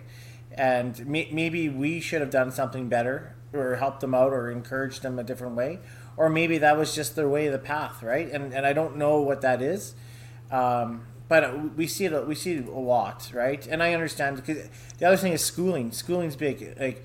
Yeah. Exactly what what we're talking about right now. School becomes a big factor, and then there's other things in life. Tyler's dealing with it right now, right? I mean, Tyler's going through school and he's trying to balance bowling and everything else like that, it makes it real tough, right? So I think that's something to be considered too. Is for as many people, and I talk to guys at the Automotive, as many people there are across the country that bowl, the people at the elite level, the higher WCBT, if you will, level, is a very, very small percentage of the people that bowl across the country. You're talking 0.001% of the people in Canada are on tour. So that's the elite level of people that we're talking about. 100 people, if you will. Sure, there's maybe 150, but give or take, so 150 people call it. That's as high as you can get. And there's 10 of them from Alberta, 10 of them from Saskatchewan, 10 of them. So you have to be the top 10 within you might be really good in your own city, good in YBC. But once you get into that big world, you're not as good anymore. And it takes a lot of work to be that level for that long too. And it takes, life comes in the way. There's lots of reasons for coming in the way, but it's such a small group that we're talking about here at the highest level of the game. And when you get to that point, when you're at that point where it's like, hey, like this is, I'm not at the highest level of the game anymore because I've moved out into this. That's when you're faced with a choice, and your choice is either you're gonna make it a priority, and you're gonna put in the work, and you're gonna find ways to improve, or you're not, right? And then it doesn't just happen. I think it's going to be neat to see this. Yeah, I think it's going to be neat to see the study to understand the mental side of all these competitive players and why they're still involved. Like you said, there's going to be an overlapping thing going on for sure. It's going to be a drive. Yeah, exactly. I really think so, because like a lot of those players I was talking about in YBC, they're easily better than I was, and they had a lot more talent at it, but they didn't have the drive. And a lot of you guys bring up the schooling issue and stuff like that. Yeah, there was a mixture. There were some people that went to school. There were some people that went straight into the workforce. There's a ton of different things going on. It was just the drive to continue on, I think, is the main deciding factor on all of it. And like what I've noticed too as well is like, especially with like my generation of kids and watching the younger kids, a lot of parents figured out, their kids are good at bowling. I'm going to make them come practice 3 times a week. They're going to bowl in every tournament. They're not going to bowl in any other sports. Kids need other sports to focus on, because a lot of couple of bowlers that I grew up with that were so good, were so sick and tired of their parents dragging them out to practice 3 times a week that they quit. And like with a lot of with you guys, with the top WCBT players too, versus like me and Tyler's age group, we don't have careers yet. We're still in school. And right now too, like my husband too is at that problem right now where, people want 5 years experience before they can even look at your resume, right? So he's working contract work right now. And if that's his only way to get in for that 5 years experience, he's got to sacrifice bowling to get a career, because once that career is established, then bowling's fine. So it's just one of those things right now where like, the job market, everybody, it went from just you can work whatever, and then to, nope, we need you to have high school. Nope, we need you to have high school and college. Nope, we need you to have high school and university. And now people want master's degrees, 5 years experience. Like it's crazy just trying to get, in there too. And, like I have a parent that his kid was very close to quitting YBC. And when I went to Moose Jaw, everything was in Regina, but our bus went to Moose Jaw that year for 2011. And I bought they were like little moose and stuffies that had like necklaces on them with names. And we actually found one with my coach's name on it. So he was Mitch the Moose, with Mitch Parker as our coach. I use that moose and I stick him with my bantams in the middle of the lane at the arrows. And they have to try and hit Mitch the Moose out of the way. And I did that with kids, and kids were having fun coming to bowling now. So I had kids that were going to quit that now stayed. And like that competitive aspect too, my brother was very close to quitting. He was like, I'm done. I don't want to bowl anymore, because he had to come with me to all my provincials. He had to come with me to my nationals.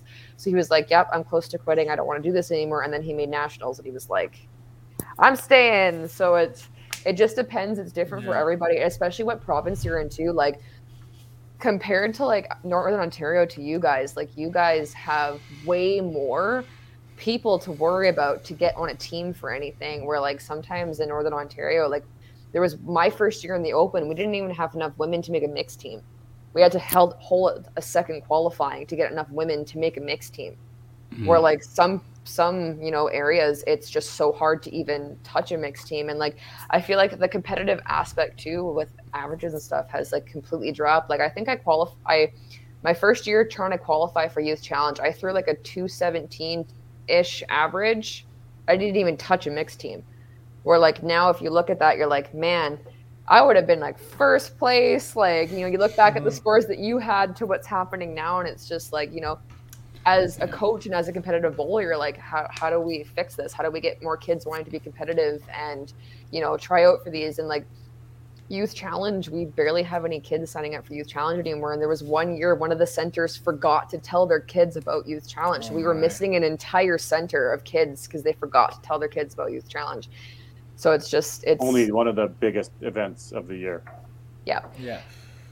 So I have a question. I don't know. Maybe it's we're talking about being competitive. Maybe for you guys that play on tour, or Masters or the Open, is it about building resumes now? Is it about building your resume in a way? I mean, like let's be honest. You want to have your gold medals. You want to have your tour wins. You want to have your master wins. Right? I mean, let's be honest. I think that's what we've got in, like, at least in Alberta, that's what it sort of feels like a little bit, is building a resume. But the only person because I had a discussion. I was talking to Greg about this on Monday, Gigluck, right? And the only person out there that I think that never ever cared about anything, and I don't know why he was even competitive. Makes me, well, not why he was, but it makes you wonder. It was Bruce. Just never ever nothing ever defined him when it came to bowling, right? He could take it or leave it. He could, and he could walk away from the sport when he was ready, in a way, I don't know if you have a biased look at that. I've seen Bruce upset, super frustrated with his personal game. This isn't a team event; it was at an individual event, right? But so. He just didn't show it. I know.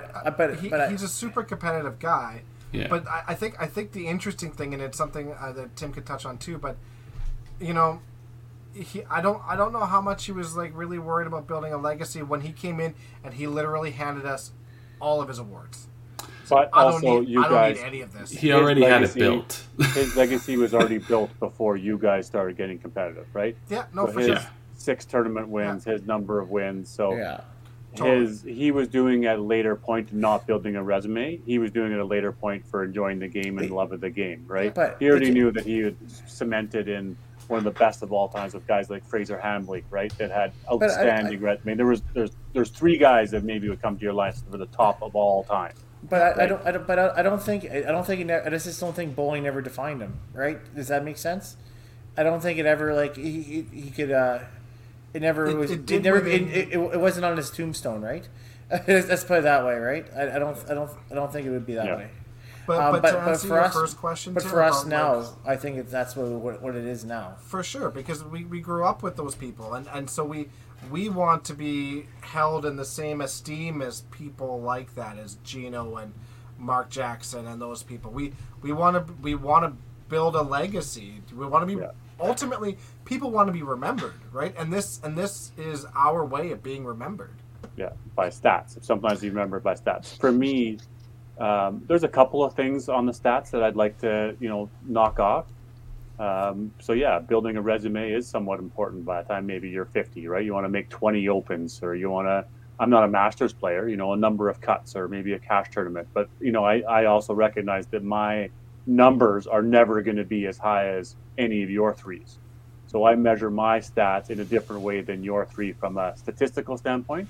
So part of mine is the give back, is the Edmonton 5-pin, the A5, the C5 I sat on the boards, the WCBT, the 5-pin U stuff, the shirts, So sure, in a way, that's my measurement and my legacy eventually, 20 years from now when this game's maybe when I'm done. But I got a long ways to go, a lot of things to do. But it's not about building a resume. It's giving back and doing the right things. And at the end of that, sure, your resume looks pretty good. Yeah. But- Yeah, no, that's an interesting take. I like that, Tim. I think you're right. I think a lot of the people probably playing on tour now with the WCBT and the tour finals and stuff like that. Obviously, we've kind of instituted that, right? You have to have a resume to make it to the tour finals. You got to place in these tournaments, and even the C5 has instituted that. You want to make the Hall of Fame, you need to build a resume. You need to be a part of this. You need to do that. So the culture has built that into what's going on. When Bruce was playing at the best, there wasn't a Hall of Fame. There wasn't the top 100 was released kind of thing. So I don't know if it was so much about building the resume. It was just literally when Bruce was at his best and Lynn and all of them traveled, it was about bringing home money, right? Bringing home money for the next vacation, bringing home your own accolades for yourself. So it wasn't so much about building your trophy wall. It was more of about hanging out with your friends and doing that kind of thing. We've kind of switched that around. We've built it into that kind of culture now. Like, let's build your resumes. Let's get you into these tour championships. And 50 years from now, when this is still going, and we've had the WCB tour for 50 years, you can look back and be, a guy made 15 tour finals. He's average numbers. I mean, the statistics that we can come to and the resumes that we can build in the next 50 years, because I feel like the groundwork is there now there. Yeah. So Don says, how many 20th century great bowlers do you remember? Well, Don, I remember you, and and I remember actually Don threw the perfect game in Thunder Bay. I believe it was in '83 in the Open. He won out there. Nice. So yeah. But you're right. I mean, 20th century, it's literally everybody in the top 100. Yeah, well, That's of all the- time.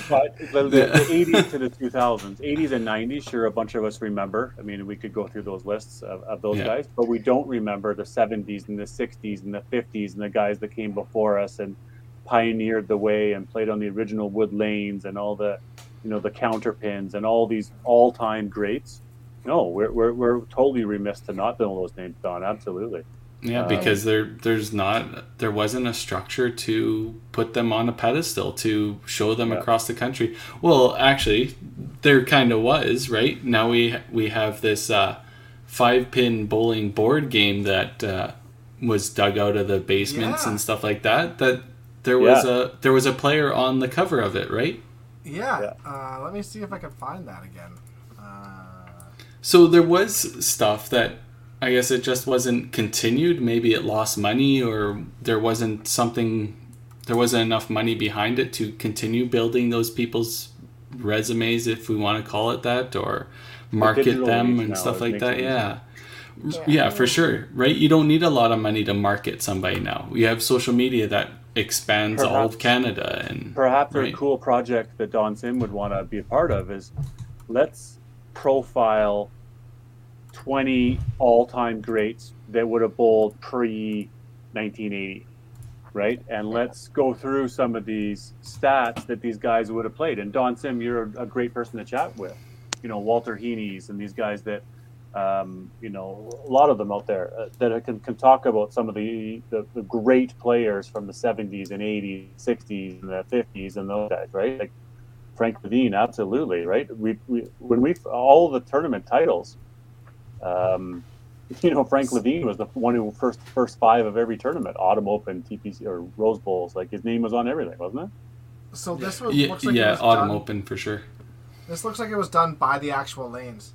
So 1961 Allen Court Lanes did this, but it's a dice game for 5-pin bowling, and if you sent in 10 cents to the lanes, you could be part of the Jimmy Holt fan club.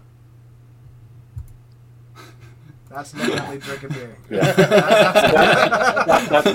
That's a great thing, is to memorialize these all-time great bowlers that have played in forefront. We've got the deck of cards idea, right? There's lots of ideas out there to make sure that they're remembered, and the people that have played the game at the highest level before us to be recognized, not just by simply saying top 100 of all time.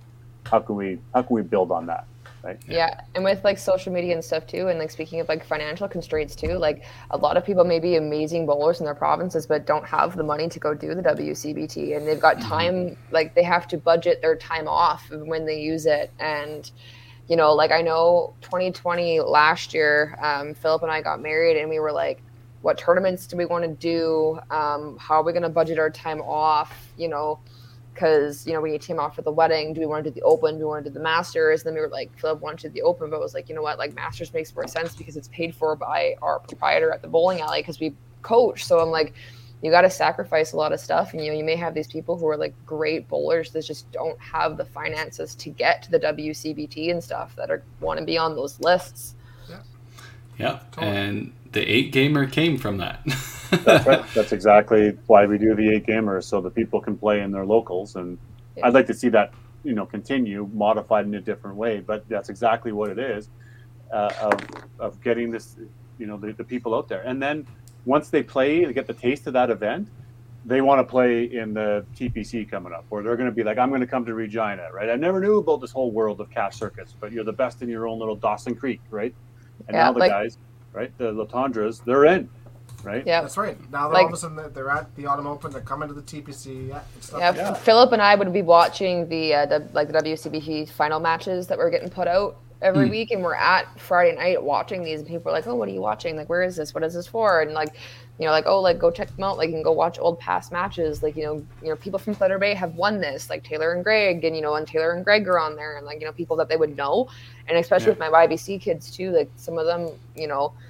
I have a couple kids that copy any form that they see around the bowling alley. If it's a 10-pin or bowling, they're like, I'm going to try that and see what works. And it's like, please don't do that. Yeah. You know, like for a while too, like you have obviously seen Tyson Nelson bowl in his form there. You know, a lot of kids trying to copy that. We're like, please don't. I bowled with him at the Autumn Open, and he was just bombs. Blowing it away. It's so funny. So we did the level 2 course, and like everything that they say not to do, Tyson does, and it's so funny because like looking at Tyson, like he shouldn't bowl as good as he does, and he's amazing. And like watching, if you ever get the chance, go walk onto the lanes and watch him from the front. He looks like he's gonna get drunk and fall over, but he's such a good bowler, and he just looks so silly bowling. And like with these kids, I'm like here. I tell their parents, I said, this is a tournament that's run. And it's done by really amazing bowlers, and I'm like, you know, go, you know, put it on the TV, have the kids watch it. I'm like, there's, you know, not going to be any big swearing. Like they'll be okay, and like, you know, watch this tournament. And I'm like, it's a very competitive tournament, and you know, like, it's very cool to watch, and you know, it's a lot of fun. I show it to all my YBC kids that are interested in the competitive aspect, you know, or we try and invite them, be like, hey, like the Opens this weekend, you know, come and watch, like we'll be there, like your coaches will be here, like come and watch some of these competitive bowlers, right? So try and get it out there to get them to come watch. Yeah, we appreciate it. That's awesome to hear that you guys help promote that kind of stuff, and it's neat. We started the 8-gamer and this pro league stuff, and obviously the WCBT's been running for 5+ years now, and producing these shows and hearing the feedback, like people, we put it up at our center on the TV so people can watch it when they're bowling and stuff like that. That's what the sport needs more of. It needs the sharing. It needs within the leagues, the existing bowlers need to be supported. Like in league bowl, regular league bowlers, they need to idolize the. Yeah, and like you need to promote it. Yeah, we were watching it on Friday night. We had a couple people who were following along with it. They're like, I haven't watched it yet. Don't tell me who won that match. You know, like, don't spoil it for me. So we were talking about it, and one of the guys that bowled with us was like, I didn't watch the match yet. You spoiled who won it for me. So that was pretty funny. So it was just like Squid Games, right? Mm-hmm. Tim? Let's not talk about Squid. Let's go to maybe one more question or some, you know, random topic there, Michaela, of your Sure. interview. That took us 25 minutes or half an hour to do one, so I don't know how long we got. For one out of each category. Keep it short. Tim's gonna have to repeat his answer for me when I do his interview anyway. So yeah, perfect. We'll do my part 3. So defining motivation and rewards. So one of my questions is, how do you stay motivated to practice and improve when bowling competitively? Do you feel an obligation to your team, to yourself, or both? So if you qualify for a team, I definitely feel an obligation to practice for my team. There's 100% that's got to be a big stressor. Is you don't ever want to let other people down. You can handle it yourself if you know you didn't put in the work, you didn't put in the effort to succeed. But if you're letting other people down, that's got to be a huge, I don't know, it would drive me up the wall if I knew somebody came to provincials or nationals and they didn't play very well, and then you hear that they didn't throw a ball since qualifying. That would be very hard for me to hear, so I don't ever want to do that to somebody else. Individual wise, I think it depends where your game's at. If you're playing really well, practice probably isn't a huge stepping stone, right? You don't worry about it. But if you're not playing well, it definitely, if you want to be competitive, then it comes up. But I think if you're playing well, I don't see practice being a big thing. Unless it's built into your routine already. Yeah. Right. For me, my motivation to practice is as high as it's ever been when it comes to bowling, because I know that the difference for me from missing a cut by 60 pins to making the cut by at least 60 pins is practicing. And it's cleaning up on the second shots, the spares, the picking corners, the missing, spares. And if I don't, then I definitely don't have only myself to blame. So I don't want to blame myself anymore. I want to give it everything I possibly can. If I could go to the lanes every day, I think about bowling every day. I'd like to go every day, but obviously work and time, and you just can't, right? But I'm more motivated to practice now, to belong, to prove that I belong at one of those, making the cuts 4 out of 5 events. So yeah, the motivation now I think is higher than it's ever been, right? I've just always been I didn't even play leagues for a number of years, and I still made open teams. So I was one of those guys that Kerry was talking about. I would make open teams, not playing leagues, and then I wouldn't practice, and I'd show up at provincials and I'd play. Right, play mediocre, half okay, 250, 260, but not, really, Sure. I should have gone and practiced earlier. I just wasn't necessarily in the right mental mindset to practice and to play a bunch. So I was just sort of, I don't need to, right? My game is good, but the reality is, no, it wasn't, right? You could make teams and you could qualify, but you couldn't really get it to be, your stud. You weren't the anchor on the team. But if I would have practiced, maybe it would have been the anchor. Instead, I'm a 3-hole, right? So. Yeah. So, I actually have a different train of thought, like always. I think I'm a little bit, and I'll probably give her a different answer. But as of this moment, I will say that for team sports, Kerry can also has a detriment when it comes to team sports. Here in Edmonton, we make a team for the Open, for example. We have a couple designated team practices. With Central, they're so far out, they don't necessarily have an opportunity to do that, right? So that's where they're kind of on their own onus with that. But that being said, out here, I would probably just practice with our team practices. I wouldn't actually go and practice by myself unless I was struggling, right? And I wanted a couple more reps. When it comes to singles wise, it's the same thing. I won't practice unless I'm struggling, or you know what, I'm going to try this year, and I did do it before the autumn, to throw some extra balls ahead of time, just because we haven't played a whole lot. You mean your pre-bowl? No, I actually stayed after to work on Tuesday and did some more extra work and stuff like that. But I will say that when we were actually redoing our lanes, when we were switching over synthetic, I did not throw a single ball between Open Nationals in 2019 and Masters Nationals, and I showed up and I whooped Tyson Nelson's ass. So I do want to point that out. But besides that, I actually, if I actually had a chance to do something, I would want to, other than practice, I would actually want to probably go see a sports psychologist and work on health more, like go to chiropractor more, go to massages more, and work on that stuff more than the physical game. I think that would be more of a plus for me right now, because like right now I'm kind of a little bit of a mind funk on doubles and triples, and I talk myself out of it. I think a sports psychologist would be better, and I think like just getting my body in feeling better ahead of time for tournaments, it would probably be more of a plus for me, I think. Have you thought about nutrition? So I guess, Tim, this is a question for Tim and Dex and some of the other proprietors out there. I think Jeff Young, I think, has said it before, and maybe Jeff England. And you own a bowling alley, you work at a bowling alley. Why are you not practicing 5 days a week? I get that you're there and you're working, but that's something to me that's crazy. And when I used to work at the bowling alley, I bowled every day that I worked. Yeah. I guess probably middle of shift, and that's why I got fired.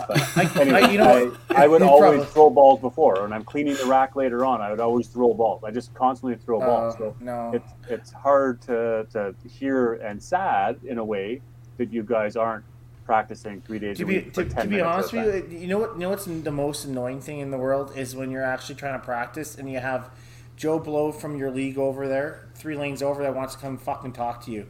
Like I just want to bowl. Agree. I just want to bowl. Just leave me the fuck alone, right? And sorry, your prof is going to hear this, but but that's exactly what it is, right? So I rather just come early in the morning, or sometimes I stay late on Tuesdays. Nobody's there. It's just us, and I can just beat him myself. Like, you should be. You have the greatest opportunity to. But you're already there. You're already dealing with it all the time. You just want a time away from the center, right? Shoes, so working in a bowling alley is exhausting, especially when it's open plate and you've got drunk assholes. And like I work day shift, so Mario's usually has league twice a day, every day. So like when I'm off shift and I have to pre-bowl, I have all of my regulars or people from the lunch rush just like, oh, she bowls, and then I have 12 people standing behind me, or I've got my senior bowlers, 55 plus bowlers, oh, you bowl, how you doing, and I'm just like, I want to practice and go home, because I'm on the night shift. I work until 1 o'clock in the morning sometimes, and my proprietor Bill, his 2 daughters both bowl, and people always ask him all the time, how come they're not averaging super super high, because you guys basically own this place, how come they're not here? And they go, they're kids, it's a work, work-life balance, right? You don't want to be here all the time because you need the work-life balance. Yeah, I completely agree with everything you're saying, and on top of that, Daryl, I wouldn't say we have the greatest opportunity, because my chances are bowling first thing in the morning, or a lot of times for me it's midnight, because if we are busy in the afternoons, or I'm never going to work during shift because I've got enough other things to do. But even after shift, if we're busy, we are the last people that take lanes, right? Yeah. So there's days where I go practice, or me and Philip go practice, and same thing with Mario's. If you're a coach, you bowl for free. So if you come practice, you bowl for free. But when it's busy and they need the lanes, you're not the priority anymore because you're not paying to be there. Yeah. So they'll come up to you and be like, hey, we need the lanes, you got to go. But so I will say this, though. I think all of us can attest on this. Working at a bowling center, and when you work at a bowling center, regardless whether you're on shift or not, and you're actually bowling something, I think your mental game is actually better. Only reason why I'm saying, league bowling, you're bowling, somebody asks you a question, you're running over here, you're doing this, right? There's Kerry can attest for the tour. Daryl's been there with plenty of other things, same as Dex. Your mind's everywhere else. But so when it comes to something like a tournament or something else, your focus level, I think my mental game when it comes to focusing is usually a whole lot better than I think everybody else's, because I'm used to all the distractions already, right? I'm used to Gino yelling and swearing 3 lanes over. Oh, I don't even hear that. That doesn't even affect me, right? Just your shoe squeaking. My shoe. That doesn't affect me. That affects you, right? I'm the one throwing it. So I think we're gonna have to come up with a decibel level for the WCBT. If it reaches a certain, you get your shoe taken. Oh, I guess my comment, Tim, is just in Dex is that throw 10 minutes worth of corner picks, right? And I get that you're too busy and you got a lot going on. It's hard for me to accept that as an excuse because of that. I spend long hours in my office, and I would do more for my work as much as I could. But you don't want to go home and design a shirt for fun. Yeah, but I do. I go home and I spend my evenings answering emails or looking up websites or doing different stuff or talking on podcasts. And you For know, sure. whatever, right? So, But doing those things for work as opposed to doing them for your personal life is different. We'll. But to answer your question about practice, I'm about the same as Carrie. You know, team stuff, I will absolutely make sure that I go in and throw some balls ahead of time. I don't want to be shitty for my team. That's the last thing ever. I'll put full effort in the entire time. Single stuff, if I'm struggling, I will absolutely go in. It's, again, probably an ego thing. I don't want to be shitty. I want to be good. I don't want to be known as shitty. So I make sure that I go in and I practice. You know, but that's really only if I'm struggling. But team for sure, I'll definitely make sure. Like I said, never want to be bad. And again, you know, finding reasons or, you know, things to prove to people. I remember before Open Provincials one year, I had somebody tell me that I was going to be riding Pine the entire time because I was terrible, because I was punching lots on Wednesday nights. And I promptly drove him home and then turned around and went back to the bowling alley and worked on my game. And I'm pretty sure I was all-star that year. How did I You're welcome. Yeah, you're welcome for taking you to nationals. Shut up. There was one year at the Open. I don't know why we thought this was a good idea, but like our Wadies team always makes enough like Jello shots and pudding shots to fill the mini fridge in the hotel. So we were all bowling really bad, picking our corner pins. I can't remember who idea with it. It probably was Sam's, and they're like, okay, every corner pin spare you miss, you have to go take a tequila Jello shot out of the mini fridge. That didn't help. I had to go take 13 when we got back from the hotel. Yeah, that doesn't help. Oh, that was super fun. But yeah, for me for practice too, like, because like if I have multiple leagues a week, I can't keep going out more because like. For me, it was too much for me. Yeah, of course it was Sam's. And like for Master Nationals, the year that we won and everything, the only person on my team from my city was Katie, and our coach lived in Sudbury. So it was the motivation to go out and practice because I have nobody to practice with. I have nobody to keep myself in check at practice besides me. And like same thing with the Open. Lately, our coach has been from Sudbury. We haven't had a coach from Thunder Bay coaching the ladies team from Thunder Bay. So as a team, we go out to practice together. And Sam and Katie usually run the practices. Like Katie will be like, I think it's usually Katie that's like makes a list of what we have to do. So you have to hit right 2 pins in a row without missing or clipping the 3 pin. If you miss, you have to reset and do it again. Then you do the other side for the 2 pin, and then you have to hit the middle 5 times in a row, but it has to be spareable. If not, you reset and do it again. And that was really nice because like you grow up in YBC and have a certain set of coaches, and you get to adult league and you have a certain set of coaches, but you also have teammates that have way more experience than you that have really good, you know, tips and tricks of how to practice and do all this stuff. And like one of the practices that I make my YBC kids do that I did, that she made us do is you have to go 1 pin per ball. So you do 2 pin, 2 pin, 3 pin, 3 pin, head pin. You had to do that multiple times in a row before you could sit down. And I make my kids do that, and I'm gonna have to go do that again because my 2 pin spare percentage for my rights are really bad. Love it. Yeah, that's awesome. So we kind of reached our 2-hour mark. We're a little bit over. Is there anything, Michaela, you want to hit on before we kind of wrap this up?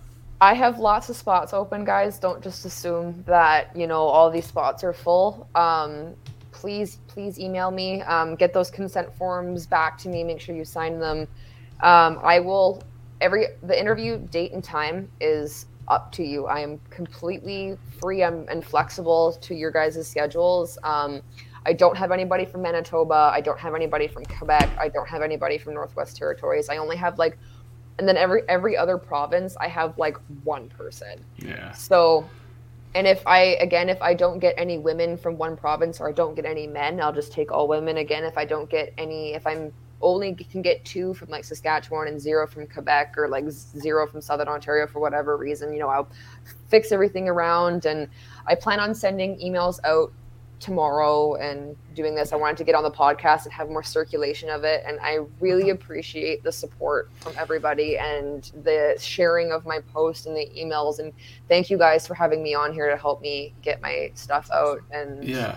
Of course, we shared it once again during this podcast. We shared it on our Facebook page. If people want to go look at the post and contact Michaela directly. But please contact her. Get this study. It needs to be done, and we can't thank you enough for coming on and doing this. I see Dexter. Dexter has something queued up here. I just want to go back to we were talking about Superior. I found some pictures that I had in my email, so just so these guys could see what the ball returns look like. Yeah, wow. So 1 and 2, and then there isn't another one until 4 and 5. Yeah. So you have So 4 strange. lanes open. Yeah, but real wood lanes with the shields in the Looks like middle, you can- and looks like you can grab your ball from the backside and not really interfere necessarily with Well, the guy on You spot. have to time it. right where that desk is, there right where the buttons are, you can put your balls there Yeah. too. You can like grab, like if you think you're not gonna hit the middle and you're gonna sit your second ball there. But it was just hilarious seeing all the teams stand with their balls. But Yeah. it's a very missed. It's gonna be a very missed house, and Brian and Lori were absolutely amazing proprietors. So Absolutely. Yeah, for sure. Just want to show that off because it's unique. Yeah. Very Awesome. Well, thanks, Michaela. We'll let you go. We know you're 2 hours ahead over there, so it's getting a little bit late for you. I'm off tomorrow, so it's all good. Oh, perfect. And you got to go lock up the school. Yeah, I put a note on the door so in case like security came around, I'm like, I'm in a meeting. Please don't open the door. We were just watching you take a look a couple times. So we were wondering, just make sure Michaela's okay. I could hear doors closing because like some classes they have like 3-hour classes from 7 to 10, so it might just be profs leaving because like the hallway that I'm in is not classrooms; it's all offices. So it might be just profs grabbing stuff and leaving. So Yeah, for sure. At 11 o'clock at night. Yeah. Yeah. All right. Well, thank you, Michaela. We're going to let you go, and we're going to do our little closing banter and our all-star draw. And once again, thank you again for coming on. thank you everybody for your support. I appreciate you. it. Thank you. It was great meeting you. Have a good night. Thank you. Perfect. That was very informative, and it's neat to see an academic study being conducted on 5-pin bowling. Like she said, she couldn't find anything academic-wise, and to have somebody that's invested in competitive bowling and then taking this sociology project, that's pretty cool. Well, and I think what's unique too is the 4 of us all have different perspectives.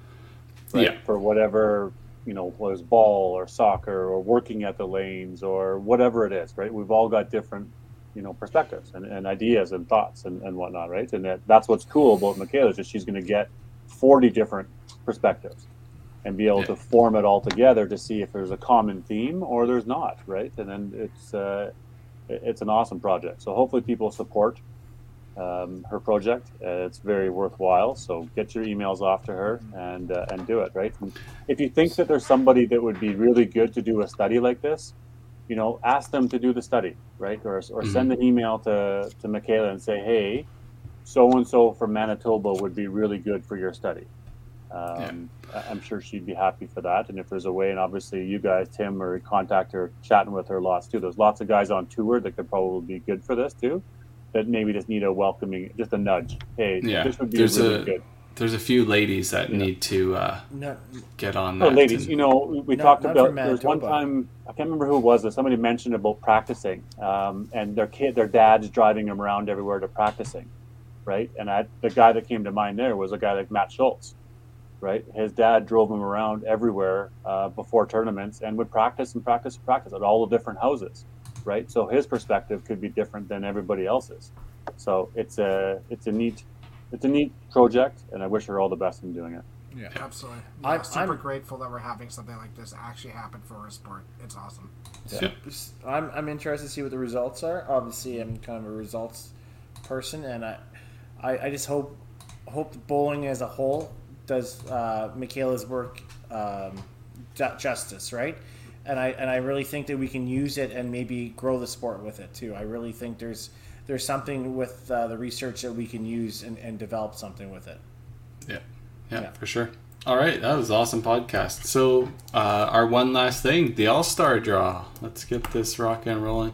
And before we do it, just a reminder, our second showing of the Team Pro League is this Sunday at 9 in the morning for Alberta time for everybody else across the country.